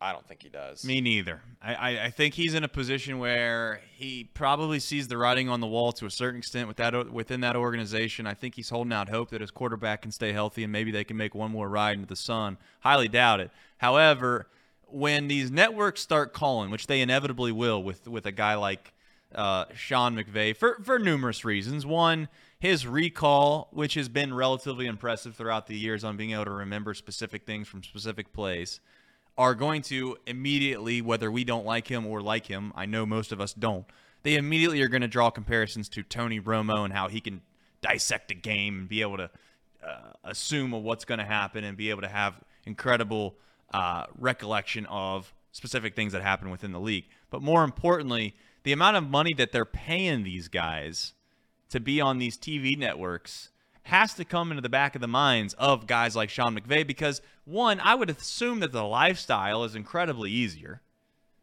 right? And if you're getting paid the same, if not more, and you're looking at your quote-unquote future at that franchise, Sean McVay has to be asking the question of whether or not he wants to continue to the grind. Yeah. I mean, with how bare bones the team is as of right now, when you really only have Aaron Donald on defense and Matthew Stafford at quarterback. It's, well, you got Cooper Kupp too, but, man, I mean, you got no draft picks. That's tough. I mean, I thought they would have gotten Jalen Ramsey, like a first-rounder out of Jalen Ramsey again, but I can't remember what it was, but it definitely wasn't a first-rounder. I was really surprised about that they couldn't get a first-round pick out of that. And just because of that, I think the Rams probably have a losing season this year. And sayonara. Yeah, and then he's gone. One Nation Underground says that, he's talking about the Bengals line, says some lines are deeper than others. We're bottom tier in the depth-wise. Well, obviously, because the Bengals haven't drafted well at that position. That's genuinely what it's going to take to have depth at the offensive line. How many times are you going to be able to sign somebody that is a relatively worthwhile free agent? One, pay them what they think they're worth, and then two, they're not going to start, right? Like, in order to build depth from a line perspective, Jackson Carman needs to be a solid player. Yeah. You draft DeJuan Jones, he's a solid player. Maybe Jonah Williams stays, and you say, okay, if said DeJuan Jones get hurt, then we got Jonah Williams, which one could argue whether or not Jonah Williams is a relatively reliable backup in the first place. And right now, based off the last time I looked at the poll, 47% of the poll thinks that Jonah Williams is going to be playing for the Bengals in 2023. So whether that's as a backup or whether that's as a starter is left to be determined. But I think the Bengals have done about as much as they possibly could have to try to shore up that offensive line. You can't say it hasn't been for a lack of trying. They went out and got Collins last year. They went out and got Kappa. They went out and got, give me the other name, Volson. Was it Volson or did they draft Volson? They drafted Volson. Collins. And Kappa, right? Karras. So when you go out in the free market and you sign guys, they're going to expect to start. So in order to get depth, you're going to have to draft relatively well. And I don't know why. For an organization that has drafted pretty damn well, I don't know what it is, but they've swung and missed at that position, it seems like. Or, this is the take that I might start to be leaning on, or is it a situation where you're expecting too much of guys too soon? To where there's not enough depth there, and you're just rushing them to the big leagues, if we want to call it that. And they're playing in incredibly meaningful games, and they're just not performing at the level in which one would expect them to because they're too young. I'm not all out on Jackson Carman, if we're being quite frank. I thought the 2 games that he played at the end of the year last year were noteworthy. Like they were something that you could start to build a little bit of confidence on. And just because this team is so damn good and it's so important to keep Joe Burrow healthy, you automatically don't want to assume that these guys can slowly progress and get better. You don't even want to take the chance on that, which I could understand. But I think it's also reasonable to expect that if Jackson Carman didn't play at all, right, and sat behind guys for quote-unquote 2 years, and let's just throw out the hypothetical. Now, I know this isn't realistic, but let's just throw out the hypothetical that Jackson Carman's only 2 games that he played were an emergency role last year in the last 2 games of the season because he had guys in front of him that were good enough to be starters in the NFL, and he didn't get rushed to the quote-unquote big leagues. I bet the perception of Jackson Carman around this city would be excitement rather than pessimism. Fair or unfair? I would say that's fair. I think that perception would be a good one for him. I mean, the linemen. There goes there's buffering on the stream again. Well, we'll wait for it to come back if we want. Are we good on YouTube? I'm not sure you can. We're buffering. We're buffering. All right. Stop streaming. Go ahead and just send it to YouTube only. Yeah, it is only on YouTube. Okay. That's the problem is. Where is Encore? Good question. Mouse Cop asking the real questions here. Yeah.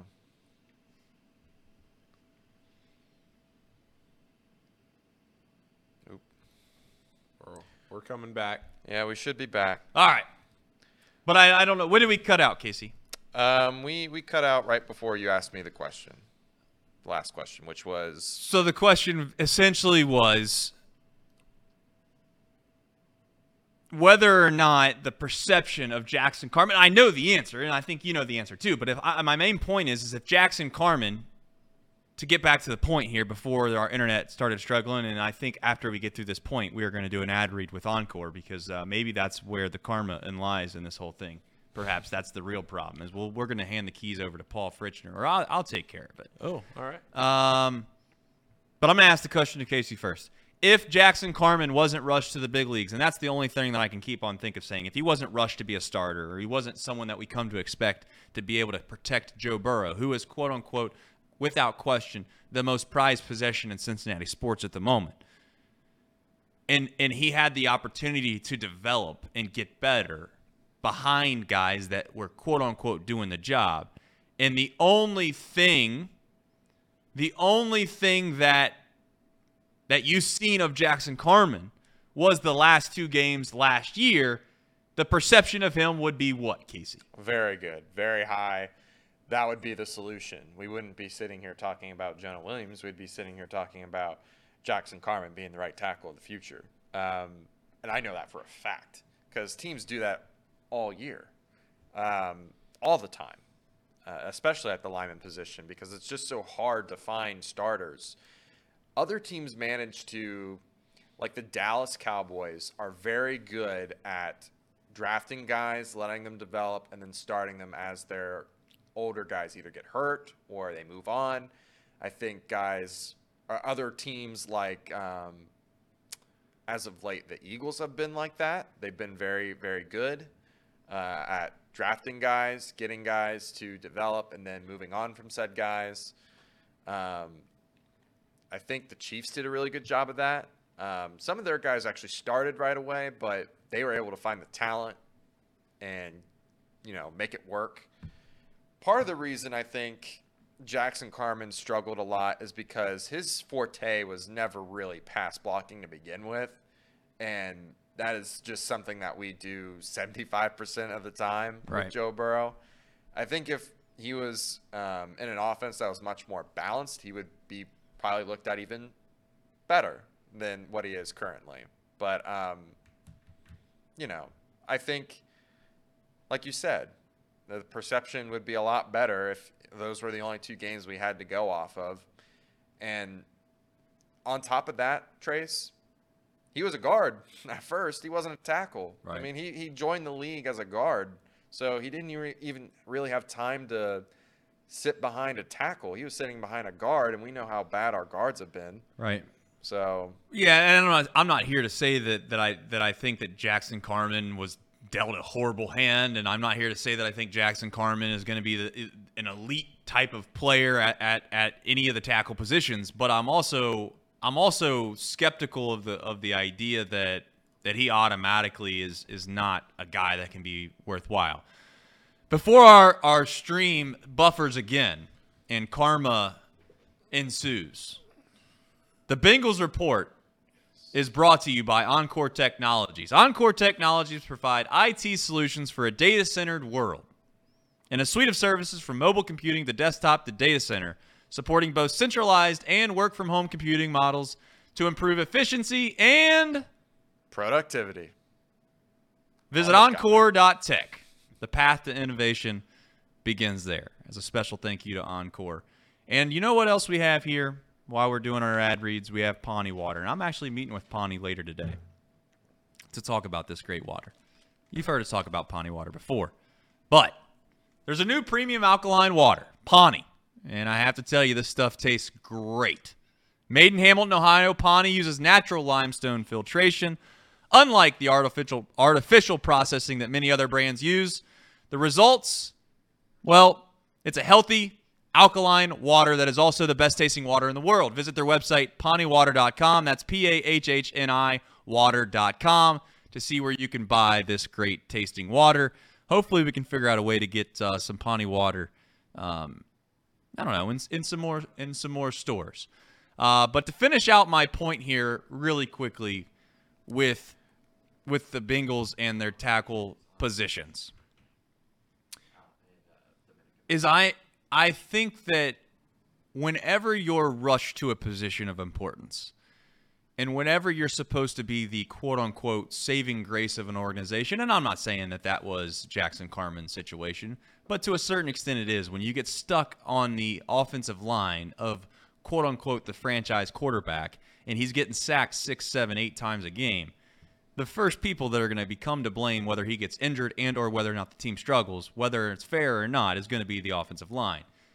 And I'm just not sure that's a fair thing to ask of a guy coming directly into the league, when if he would have just been able to sit behind some guys for a few years and come into a fresh situation, which Jackson Carman still can, I think the results might be different. Well, it is almost that time, and we might as well make it that time. Thom calls it the best 30 minutes of television. Sometimes that's to be debated. Sometimes it's not. Maybe it's because of Thom. Maybe it's because of Tracy Jones. Tracy, I don't know if you've ever heard of Rumble, but I was led on to Rumble a few weeks ago by somebody telling me, hey, you should just throw it on Rumble, see if it gets some traction. And I've come to find out that Rumble seems to be a place in where people submit content for one specific leaning of politics. And I had mentioned Rumble, and the first thing in my chat was Tracy Jones. Do you know Do you know what Rumble is, Tracy? It's for the conservative viewpoint. That was something that kind of offset Twitter, if I'm not mistaken. You know, remember when Twitter was that bunch of libertards, and you know they had their spin on things, and then they took all the conservatives off Twitter, and then the great Elon Musk bought Twitter for $44 billion, now worth $1 billion. So you talk about a great American. Thank Elon Musk. But yes, I'm very familiar with Rumble. My wife, who is a big-time conservative, she belongs to Rumble, and she's on Rumble all the time. Speaking of that, I apologize for it being so dark, but this is my bedroom. Oh, yeah? I'm actually broadcasting from my bedroom. You know how they say on MTV, you know, it's a that's nice where ceiling fan, Tracy. Do what? It's a nice ceiling fan. You know how they say on MTV, you ever see MTV Cribs? They say that's where the magic happens? Yes. No magic. No magic is happening there. No. If it had to be rated, it would be G-rated. Because nothing is going on in that after 12 years of marriage. Do you even sleep in that bed, Tracy? I do. It's very comfortable. I have a Cow King. The thread count is 1,500. And I sleep in silk pajamas. So, yes, I do. It's very comfortable. I get a good night's sleep every night. Good for you, Tracy. I have a question for you. Go ahead. this is a relatively, I don't want to say super serious question, but when you look at situations to where we were just talking about the idea of being quote unquote rushed to what I was calling the big leagues for some of these tackles, and they get drafted, and the next thing you know, they're responsible for protecting Joe Burrow. And you look at the Reds, which opening day is a few days, short days away. And I don't know how much excitement there is down there, but I'd like to believe, and being somewhat optimistic, that there's still a sliver of excitement with Reds opening day. Do you think that there's any truth and or identity with the idea of guys being quote-unquote rushed to the big leagues, or is that just a quote-unquote myth? Is there any reason for concern that the Ellie De La Cruz of the world, the Matt McClains, just because the big league club is so bad that everyone's looking for a saving grace, could that really weigh on a guy, or is that just kind of, I don't want to say a myth, but maybe that's the term to use? Oh, man, Tracy Jones' internet in his bedroom, it might not be as good as we think. Are we having trouble, technical problems?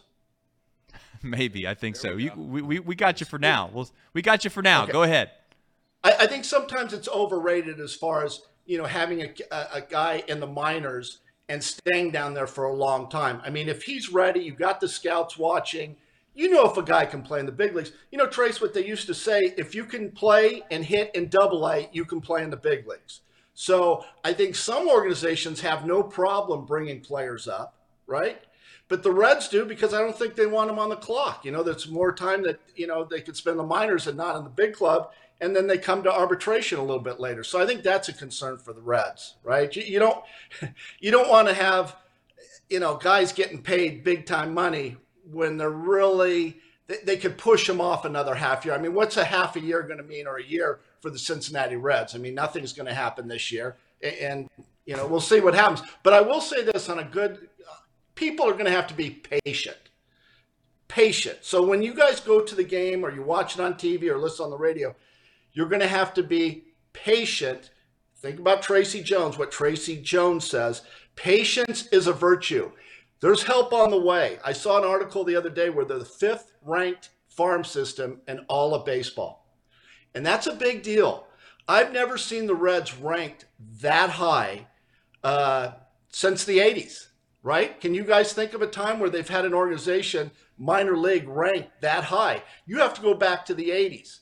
And some of the players that played in the minor leagues in the 80s, right? You had a guy like Barry Larkin, Eric Davis, a Tracy Jones, a Cal Daniels, a Paul O'Neill, myself, Kurt Stillwell, Norm Charlton, myself. A lot of players back in the 80s, and you saw what happened. They won the World Series in 1990. Oh, Tracy. Tracy, were you a part of that group that came up? I didn't mention my name? Yes, yeah. I was. Yeah. Actually, well, your internet is about as reliable as you being in a certain city throughout your MLB career. How about that?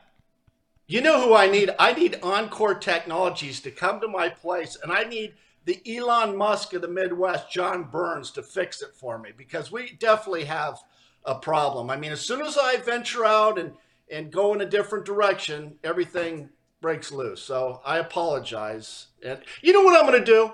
From now on, I'm going to broadcast from my balcony. That's what I'm going to do. Would you guys like that? Yeah, the weather's turning too, Tracy. I mean, we're starting to get there. This is that part of the season where, you for the last 2 or 3 months, at least for me, when you live in Cincinnati, you start to question, why am I deciding of all the places in the world that this is where I decide I want to live? Doesn't take anything away from Cincinnati. I love Cincinnati. But from time to time, when the weather gets the way it gets, you do question what you're actually doing. But we're starting to enter that period of time to where that weather's changing, and you start to realize again why you are where you are. Well, and that's why it's really important that you have 3 different houses that you can go to during the winter time. Like I have a place down in Florida, I have a place in California, and I have a place here in Kentucky. So I think that's really important. And the 2 ham and eggers over there, they'll never get a chance. to have 3. You guys just need to move out of your apartment. That would be a starting point. But I am going to broadcast on my balcony so you guys can understand how the 1%ers live. Right? Because it's a very great view of the city. So I'm going to do that on Thursday, if you guys don't mind. Well, you mentioned 3 houses. Many of us at Chatterbox are just trying to get to 3 bedrooms, to be quite frank. I mean, I don't know. That was funny. That's funny. Well, where are you on the spectrum of things to do in Cincinnati? I don't know. Maybe this is too hard of a question to ask you right off the top of your head. But you have many people that claim this is the best thing about Cincinnati, or this is the best thing about our region or our area. You're a well-traveled man. You've been around the block, if you will. What would you say if you wanted to give a positive viewpoint of our region? What would be the number one thing you'd tell somebody that was said from Texas or California? I think it's a great place to raise a family, as everyone knows. I think it's extremely inexpensive. If you want to get ahead in life, I talked to some people, my clients in California, they can never get ahead because everything's so expensive. When I live here in Kentucky, the prices, everything is reasonable. You know, they don't gouge you. I mean, I went to California the other day to the doctors, and it was $25 to park. I mean, really? $25 to park to go to a doctor's appointment. So, I mean, that's the kind of stuff that you experience. But as far as Kentucky, that area, Ohio, even Indiana, I really like it. And the more time I spend here, Trace, I like it more. I like the people. And you know what? Believe it or not, people like me. Well, I know one thing that is to be true, and that is to be debated, what you just said. I know that there are a select demographic of people that probably do not like Tracy Jones one iota, and I would just say to them, if they don't understand the humor and the nuances that come with Tracy Jones, I feel sorry for them, because there's a lot of humor in life that they're probably missing. What is people need go to ahead. relax. People need to just shut up. You talk. No, I was going to tell you what I had a life experience this weekend going to you know where the Bellevue Vets is, right? And down below is a new, well, you're not missing anything. You really not. It's kind of like the brass ass, but without the girls dancing. Okay. Got it pictured. There's a baseball field that's been redone, and it's a pretty nice field. So occasionally I'll go down and check out the kids playing. Right. And it's very interesting to watch a game, and I think the kids were like 14, 15, a select team. Both were pretty good teams, but it got real ugly. And it got ugly because the umpire was terrible. And the fans started taking shots on both sides, taking shots at the umpire and arguing with the umpire, and they almost called the game. My point is, I hear it all the time when I used to do talk show on WLW. Parents just need to watch and to shut up. It is real tough to watch a game that your kid is playing and the kid's getting screwed over. Whether it's a strike that almost hits the dirt or one that, right down the Drano and the umpire calls it a ball or he's safe or he's not. It's really tough as a parent to watch a game like that when an umpire is so poor. It really took away from the game because both teams were pretty good. And I just thought it was sad that this umpire kind of took over the game instead of just letting the kids go and play the game. That's a great point you bring up, and I have a situation that was dawned on me the other day. My son's getting to the age where baseball is of relative importance. He's 10 years old. Yeah. I don't really push it on him, but you're getting to the age where there's a little separation between talent, right? You start to see You start to see kids that probably are going to play a little bit longer than others. Certainly still is not in the time frame to where I'm going to forecast these guys are going to play college or professional baseball or not. But they had a situation. I want to know how you would handle this. Now, I did my best to bite my tongue. I've decided from here moving forward, once I tell you this situation, that I'm just going to sit in my car and let my son go enjoy his practice. And whatever happens, happens. I'm going to let it be because I don't want to, one, embarrass myself, embarrass my kid, and or have any issues with the coach. But they were playing 6 outs, which if you're relatively familiar with baseball, you split your team up in inter squad. They go out. Kids hit in a row, you get 6 outs, they clear the bases after 3, and then you switch every 6 outs and you hit as an inter squad. The coach, however, decided that they were only going to get 2 strikes is what he had said to start, which is fine. They're trying to keep it moving, Tracy, be a little bit of aggressive. Well, it turns out that he's calling everything a strike. And when I mean everything, I mean essentially pitches that were hitting home plate, and then also a foul ball. If you fouled off the second pitch, you were out. So I'm watching, and I honestly don't really care a whole lot. I'm not like a helicopter dad. I'm being dead serious when I say this. But my son takes the first pitch. It hits the plate. He calls it a strike. Okay, whatever. The next pitch is a little outside. My son fouls it off. Well, he's out. And I could tell he got a little disgruntled, so I just said to him out, not yelling, but I said out loud to him, Tracy, from behind the bench there. I said, hey, that's a good at bat. You got to swing at strikes. You got to swing at strikes. And I almost thought to myself, I think I might have said something I shouldn't have said. Did I overstep my bounds, Tracy? No. And see, this is a great topic because it's easy, Trace. You want to just keep your mouth shut, not say anything.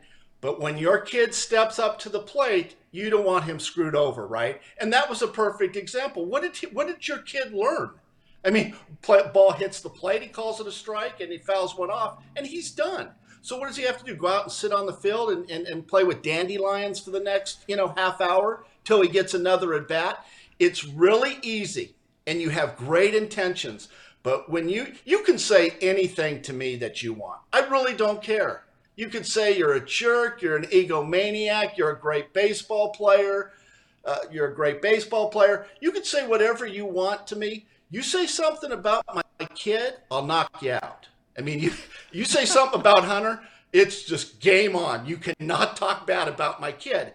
And so you're defending your kid. Your kid, it's frustrating. I don't know what the answer is because it's tough. What they do in California, this is the old California thing. I don't know if in soccer, and of course it's soccer, the parents are not allowed to say a word. If they not cheer, nothing. And if they do say something, they're asked to leave the park. Could you go for something like that? No, because most of the time when I'm watching my kid play, I mostly just want them to play the way in which I feel like they should play the game. And that's mostly just play hard, right? I'm not really all that concerned about whether they make a mistake or that, this, the other. But the only time I've ever actually been really upset at my son is when he decided that he was just going to walk off the field one time after he made an error. And I let him know from there on out if he ever walked off the field again that he just wasn't going to play the rest of the game, and I'll embarrass him and we'll just pack his bags and go home because he needs to run off the field regardless of what happens, whether he's playing well or not. But the problem lies is this. One, I respect the people that are coaching youth sports because they're taking the time out of their day, Tracy.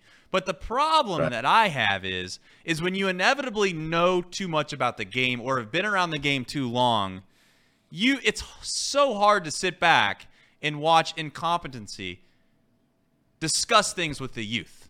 And one thing that really irritates me while I have you on, I want to know your opinion on this, is I don't know if it came from Joe Morgan. I don't know who it came from. But there is this plague that has come over youth athletics at a lower level of baseball that you got to get your elbow up in order to hit Tracy Jones. What's your thought on that? Well, that's someone that probably should not be coaching, right? You got to have your elbow up and get your bat back. There's a lot of different ways of hitting. But here's something. I hope there's some young kids maybe listening to this show, and I want everyone to listen to this because this is important. Thousands, Tracy. When you play a game, and I always thought this, it's more important to go 4 for 4 and lose the game than go 0 for 4 and your team wins. So remember, it's all about you. You just worry about what you can control, worry about your stats, and if you win or lose, that's secondary. Now, Trace, do you disagree or agree with that? I can't follow to that line of thinking completely.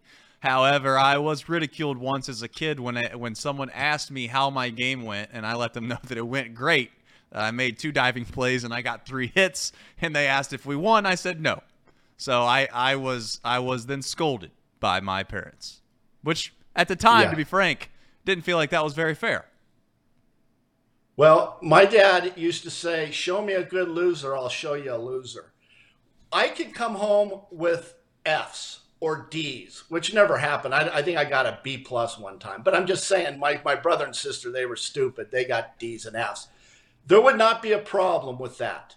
But you go 0 for 4 in a game, we got a big issue at home. I mean, it's game on. My dad's just pounding away about, not getting your elbow up or something like that. Sure. And it was a big deal. And just if you're going to have a kid, Trace, this is yours, push too hard. And if you do push, then your wife has to be, it's kind of a Mutt and Jeff. Someone has to be the Jeff. Someone has to be, yeah, you really do, because in my family, my mom was a great player. She was an athlete. My dad played professionally. My brother played professionally, made it to AAA. My other brother made it to AA. We've had 7 people in my family. My brother broke a lot of Tony Gwynn's record. 7 people play professional baseball. So that was a very important part of our family. But someone's got to be, the nice person, because if not, the kid won't play. Well, that's the scary part when it comes to athletics more times than not, is just the fact that genetics play a large role in whether or not you're going to have sustained success in said athletics for a long period of time, and that's been proven for quite some time. You know Tony Gwynn. You brought his name up. Yes, I know Tony. I seen this just the other day. Tony Gwynn is the all-time leading assist man at San Diego State.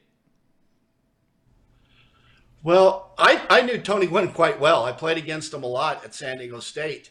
He was not the top player on the team. The top player was a guy named Bobby Meacham, who was a shortstop, went the 8th player picked by the Yankees. He made it to the big leagues, but wasn't that good. Tony was just all right in college. Tracy, and I'm talking about basketball too, by the way, just to be clear. That's right. He did play very good. He did play basketball. I forget. I mean, that's pretty damn good athleticism, if we're being frank. No, and if you look at that body, you're thinking, how in the hell did he play basketball? Yeah. But his brother, Chris, was a very good ball player at San Diego State, and I think he was a basketball player. So genes play an important part in being an athlete. I mean, look at Casey. I mean, that poor bastard. Do you really think there's going to be an athlete come from that guy? Casey? Well, it won't be from me. It'll be from my fiance, my future wife. She was a D3 soccer athlete, believe it or not. Do you think, Tracy? Do you think that Alex is ever possibly watched Casey perform any athletic feat and thought to herself, I wish I would have thought through this a little bit longer. My athletic kids might have stood a chance. Yeah, I mean, Casey? What are you good at as far as sports? Beer pong, or something like that? Darts. I'm pretty good at beer pong. Yeah. I'll throw a couple darts here and there. I grew up playing some football, though. I didn't last very long because, not much of an athlete here. But that's all right. Tracy, I have a question. We're going to end this show with over-unders on every single Major League team, but we're going to make a guess on where their stadium is ranked. I know I've asked this question to you before, and you like the you like the Astrodome in Houston, I believe was the last time we had talked about this. Check those. How many of the I mean, Alex has already confirmed that she is she's already confirmed that Casey, we already knew this, that Casey's probably not the most athletic guy of the bunch. But you know what? We won't beat Casey down too bad. Let me get to my question, Tracy. Have you been to many Major League ballparks of recent? And secondly, there is this, I don't want to say rumor, maybe it's a myth, maybe you could put it to bed, or maybe you can confirm it.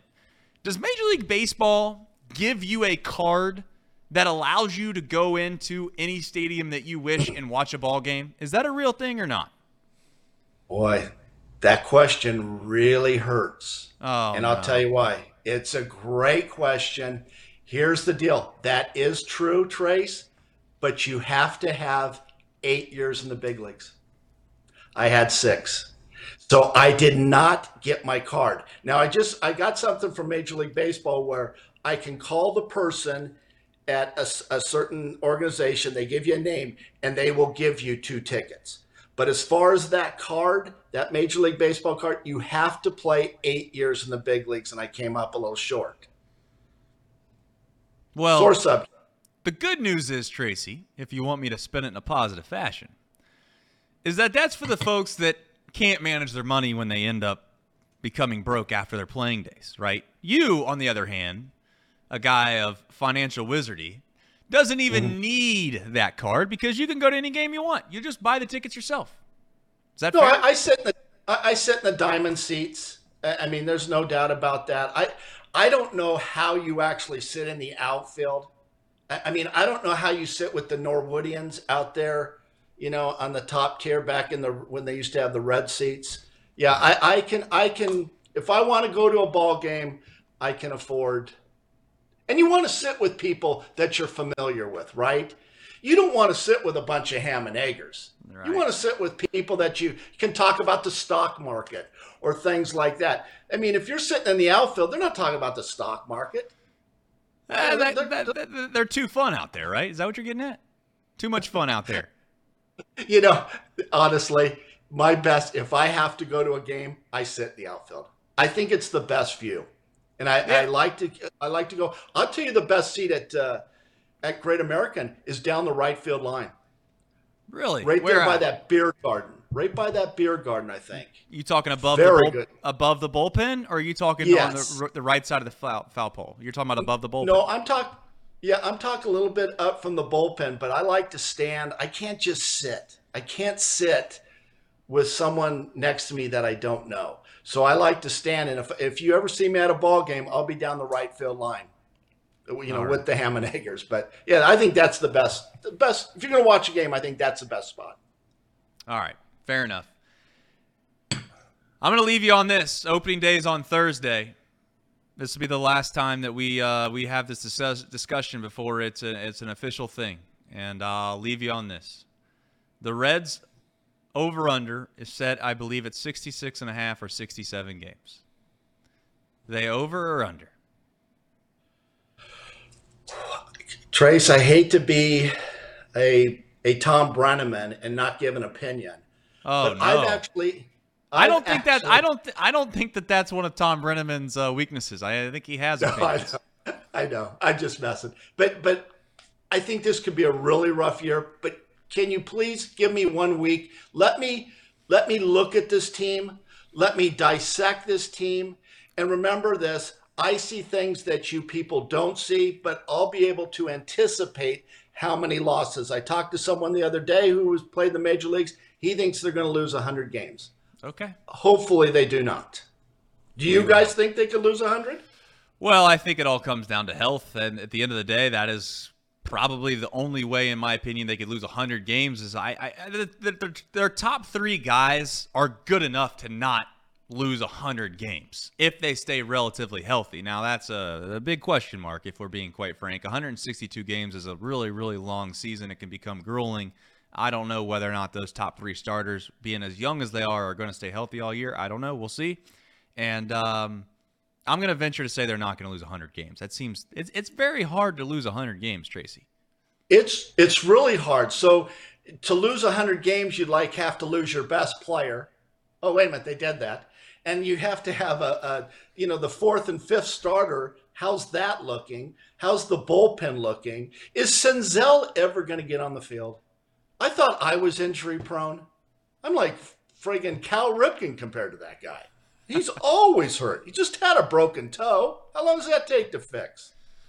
I don't know. I feel not to be a pushover, but I do feel a little sorry for the guy. It seems like he can't ever figure it out and get over the hump, and he probably cares a lot. But at the end of the day, nobody really cares in the fandom or the front office of your feelings. So they're hoping. Nobody cares that he cares. I don't care. That is true.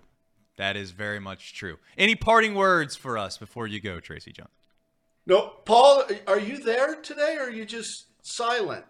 I am. I'm here. I'm here and attentively listening to everything you have to say, Mr. Jones. Nice contribution today, Paul. Boy, you came with your A game. I really did. Jackass.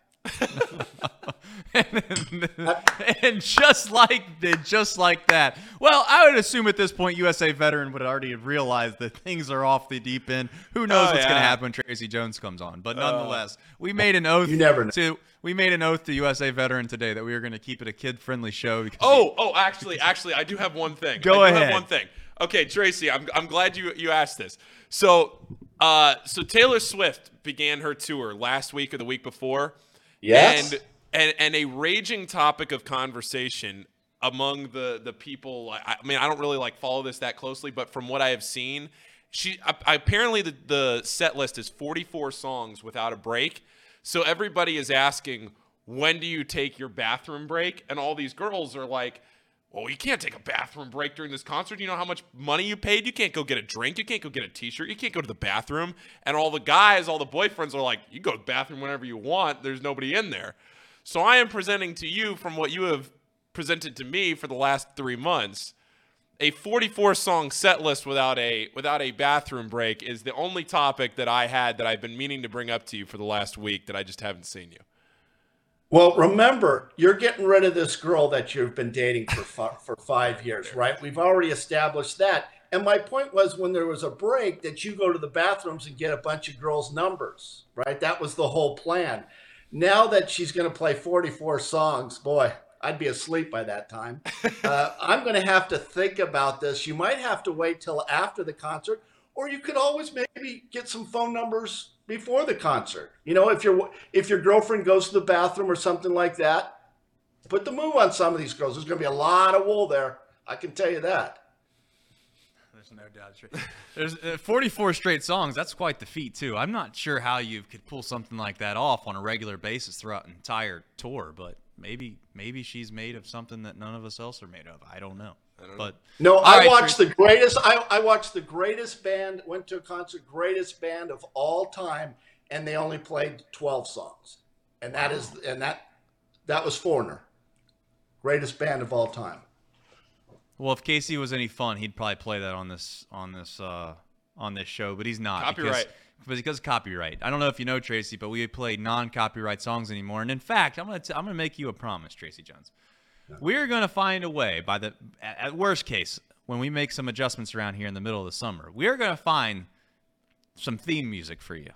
When you come on this show, we're gonna have a tune be played. But the problem is, Tracy, is that Mr. Corporate here doesn't want us to play copyrighted music because he's concerned about copyright laws, which maybe I should be, as the one that would probably take a huge financial hit. But my man over here is just playing tunes that you would listen to in an elevator. Well, I do need some intro music. I've been asking for it for 7 months. And Casey, live a little. Live on the edge, will you please? Do something, I suppose you're one of those guys who always drives 55 miles an hour, right? You're one of those guys. We can get by. No one's going to find, Chatterbox. And if they do, Trace will pick it up. All right. Well, I figure make a lot of money. Yeah, a lot. I figure we'll just go bankrupt and then we'll start up a new LLC the next day. That's my thought. A lot of companies do that. Too big to fail. Too big to fail. All right, Tracy, thank you for coming on, mucking it up with the ham and eggers. Thom will be back next week, we think. He's in the DR, so, maybe he decides that's a beautiful life to live down there and he'll just stay there forever. Who knows? We'll see. Boys, I'll talk to you on Thursday. All right. Tracy Jones. See you, Tracy. All right, guys, we don't have a ton of time, theoretically, but I do want to do this segment because it'll be fun, and we'll rip through these pretty fast. So I'm going to go back. I'm going to start from the bottom because the way Betfred lists it, it's each individual team. So what I'm going to do is the odds to win the fewest regular season games. I'm not going to give the total. Right. I'll just go from the bottom of the odds to win the fewest regular season games. Do you want me to give the team name? How did you want to do this? You tell me the team, and I want the chat to have some fun, and they're gonna guess where that specific team's stadium ranks in regards to the top Major League Baseball stadiums. So go for it. Okay, there are two teams tied for the fewest wins this season: the Athletics and the Nationals. All right, we'll start with the Athletics. I'm going to say they are second to last. Second to last. Casey has no clue on any of these stadiums is my best guess. Yep. I'm going to say that only Tampa Bay is worse than Oakland. And you would be correct. I am? Okay. You would be Good. correct. In All fact, this is probably going to turn into Paul makes the quick guess, and we'll say over under. How many wins are the A's supposed to have? I'm going to guess 59 and a half. Well, you can tell us that. We don't have to turn that into this. I just got to find it here.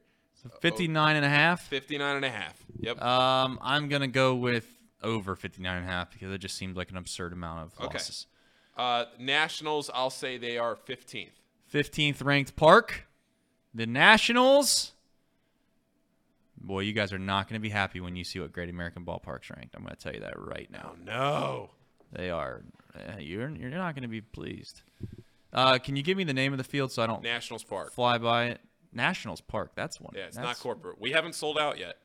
That seems like that's coming soon, though, right? Yeah, they've been talking about it for a while. Kind of like Peugeot Stadium. Nationals Park. I'm sorry, this isn't the best TV right now, but are they like really high? Oh, they might be. I mean, No, it depends on the area around. It depends on when these rankings were done too. Well, I flew right past it at some point. Go ahead and go to the next one. I'll find what number the what's their over under on the Nationals. 59 and a half. I'm gonna take their. I might go under. I'm gonna go there under actually. Yeah. Rockies. The Rockies. Their stadium's got to be top 5. Their stadium is top 10. 8. Their stadium, I just seen it. It is 6. Ah, okay, close. Reds, 4th fewest. What do you think? What do you think Great American Ballpark?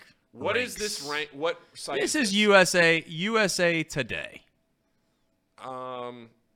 And I cannot stand how they have it listed. I mean, you know, one thing that really irritates me on the internet anymore is you can't just get a list. It's got to be a picture, a paragraph, a picture, a paragraph, a picture, a paragraph, and this shouldn't take me this long to scroll through a list. But Great American Ballpark, ranked in regards to stadiums in Major League Baseball, is not good. 21st? 25th. 25th? That's not fair. What are they ranking that based on? They're just ranking it based off of their opinion. It says the location along the river is great, and we're always down for a little Big Red Machine history. Of course you are. Which comes via some great statues outside the park. Still, for whatever reason, it's always felt like there's a little something missing from Great American Ballpark, and that would put it in the upper echelon of ballparks. Really nice dynamite insight there from USA Today. I mean, I could see where it's not top 10, but it's got to be like top 15. That's a nice So park. to have some fun, we won't go through this whole entire thing because it'll become nauseating. But parks that are supposedly worse than Great American Ballpark. Yeah. Marlins Park. Mm-hmm. All right. Globe Life Field, which is the Texas Rangers Park. Okay. Rogers Center. The Rogers Center. Yeah, that place stinks. And then the last two that we've already talked about, the Oakland A's, Oakland Coliseum, and then I can confirm Tropicana Field is a turd. Yeah, Globe Life is just a warehouse, so I'll give you that too.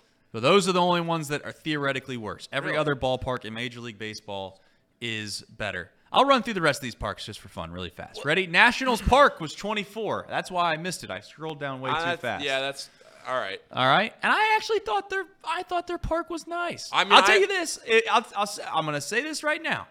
If Great American Ballpark is the 25th worst stadium, if that's how we want to say it, and Nationals Park is the 24th worst stadium, that bodes really well for ballparks. Yeah. I mean, that means there's a lot of, whether it's beautiful or interactive or fun, whichever term you'd like to use in regards to what you enjoy in a ballpark, that excites me because I've not been to, I don't want to say many, I've not been to a plethora of these parks.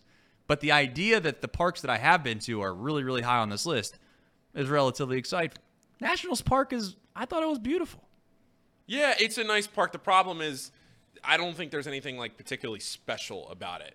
I mean, I've been there more than I've been in any other stadium, and I just it's fine. I think what people got annoyed with when they built it was there was so much opportunity to, part of the thing was you could see the Capitol if you sat in the upper deck. Now you can't see that anymore. But there's really no chance the way that DC is laid out. There's really no chance that you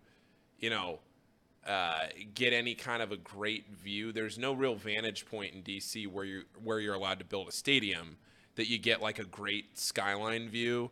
You maybe could have turned it the other way and had the Anacostia River in the background, but like that's nothing special. That's just the river, and it's not a great river, you know. So yeah.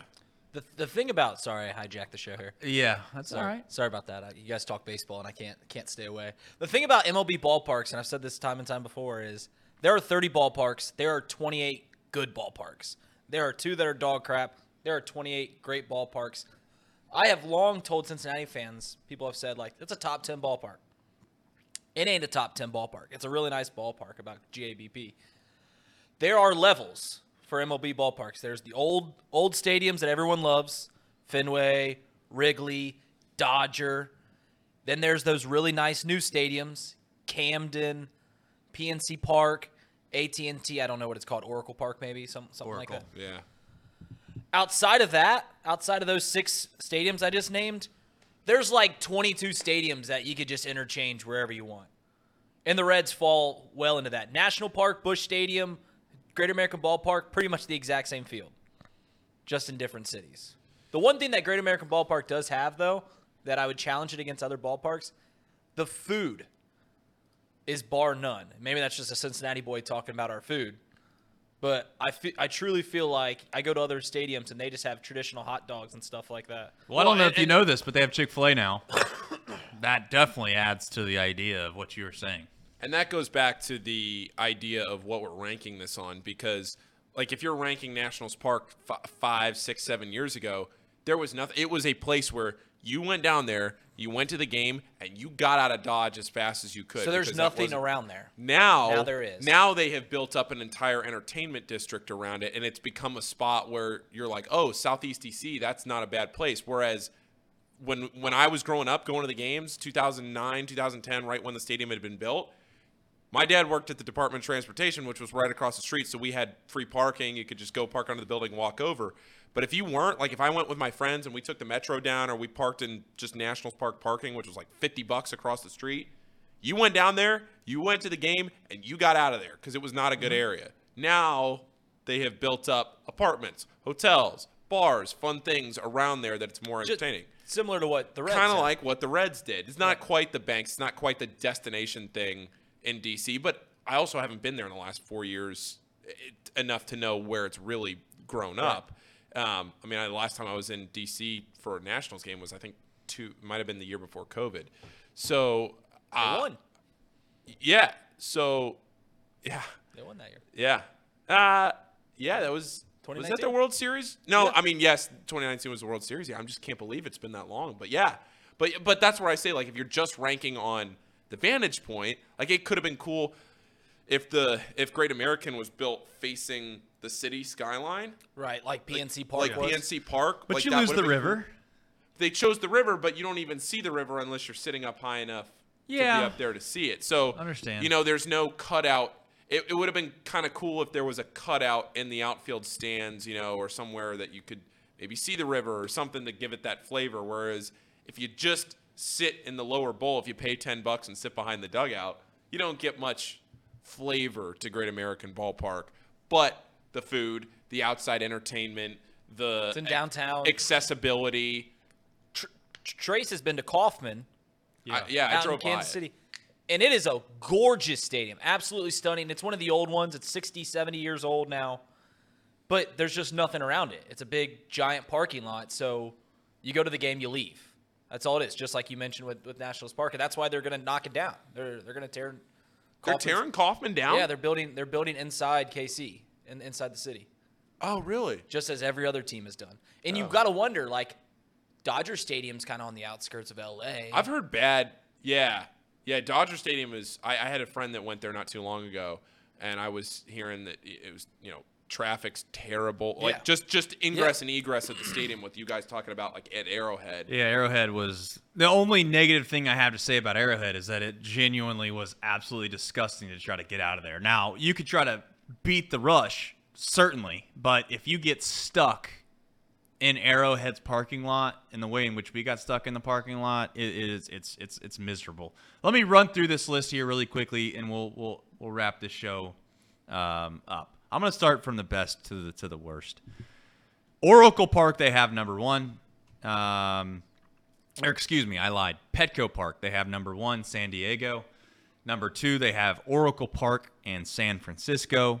3, PNC Park that I've not been to. I'm going to make an effort to go to there this year. It's just such an easy drive from here that it seems like that's something that one should do if you're from Cincinnati or live near Cincinnati. Wrigley Field they have as 4. Dodger Stadium they have as 5. Dodger Stadium is actually Tom's favorite stadium. I've actually asked him that before, and maybe he's mentioned that on air or not. I love Dodger Stadium. But Tom's favorite stadium is Dodger Stadium. Coors Field is 6. Fenway Park is 7. Target Field is 8. Target Field is the Twins for those that aren't paying attention. I'm going to try to keep saying the team name for those that might not know these things. T-Mobile Park is the Seattle Mariners at 9. Citi Field, the New York Mets, is the 10th ranked ballpark. I don't know. Where does the Angels? I don't know. We'll get there. Camden Yards is 11. That is the Baltimore Orioles. The reason I don't like Camden is because Camden was the leading edge of the new architecture. That's of why Major everyone League is built ballparks. the way that they have. Yeah, Camden was the first of its kind. It was the first to break away from the cookie cutter circular ballpark. But what they didn't do at Camden, which is annoying, is you can't see the game from the concourse. So when you go back up into the concourse to buy your food or anything, you have to walk down the tunnels to get to your seat. Whereas if you go to the Reds or some of these more modern ballparks, you're buying your food, you're getting your nachos, you have standing room seats, whatever. You can see the game from every single vantage point of the stadium, whereas there, it is an experience to go out, get your food, and then get back to your seat.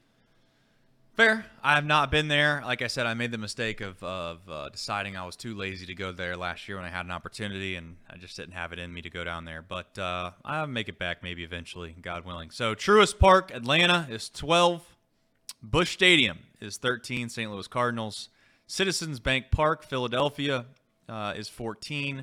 15, the average or middle of the road, they actually have on this list Nationals Park. So this is a little bit of a different park that I snagged here really quickly. Kauffman Stadium is 16 in Kansas City. 17 is Minute Maid Park, that's a stadium that I feel like I would be interested to see. It's just unique, small little porch out and left. They got rid of the hill out in center field that is a little bit of a travesty. I like that hill with the pole. It added a whole nice dimension to the game.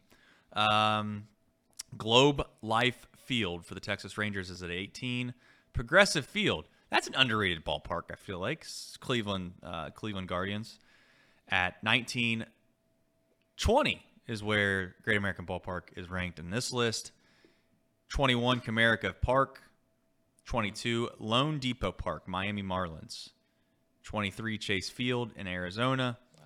24 is the American Family Field in the Milwaukee Brewers. I liked the Brewers Field. 24 seems high. 25 is Yankee Stadium, and I've seen that on a few lists. I don't know if that's just because people are upset that they rebuilt Yankee Stadium and they wanted to have the nostalgia to it. Maybe they didn't do it right. I will read you quickly what they say about it. It says, the Yankees replaced old Yankee Stadium with a soulless corporate replica. It's wild how $2.3 billion can buy you such a boring baseball venue. That's harsh words. I don't know.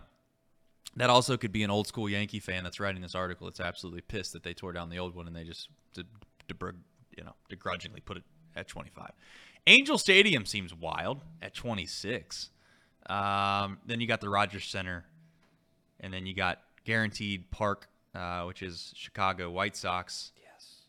Tropicana Field at 29, and believe it or not, they actually have the Ring Central Coliseum of the Oakland A's last in this list.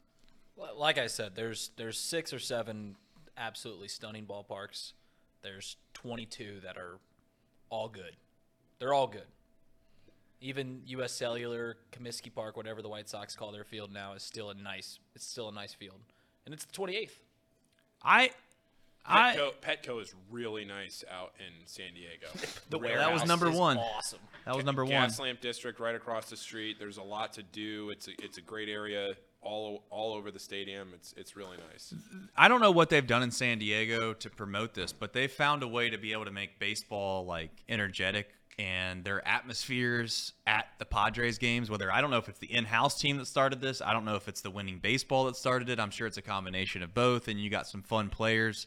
Maybe Tatis Jr. is a part of that, and obviously Machado and those guys. But I was watching a game last year randomly, and it wasn't a major game. It wasn't a big game. But the atmosphere looked like it was electric in like the 7th or 8th inning. And I don't know if they just turned that into a party. That's one thing from the Reds' perspective. That could be it too. But there's one thing from the Reds' perspective, and I see people in the chat, a little bit dissing on Great American Ballpark. I don't mind Great American. I think they've actually made Great American.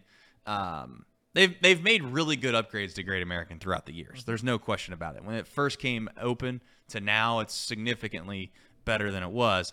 But the in-house entertainment, the sound effects they use, and all the things they did for the longest time were so tired and so like just old school that it's like we need to come up with some better, quote unquote, like entertainment perhaps than what we've been doing.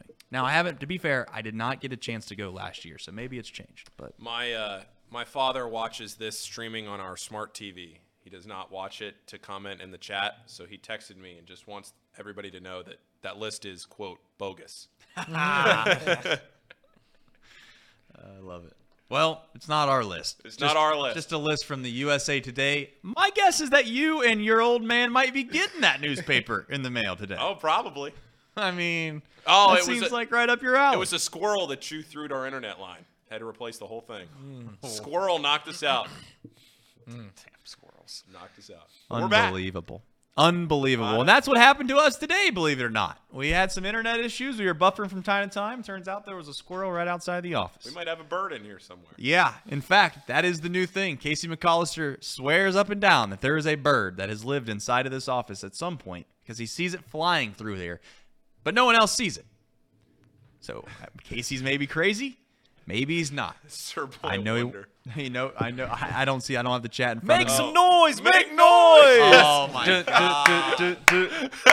Make some noise! Make noise! Sir Boy, thank you. It's for the longest time, it's terrible. I mean, it's so bad that you wonder, like, does anybody even care about this? Like, I can't believe we're still doing this. There's more of them I know. Like, there was one that was like, let's go Reds. It's like, what are we doing here? Cincinnati, Ohio. I can get behind that a little bit.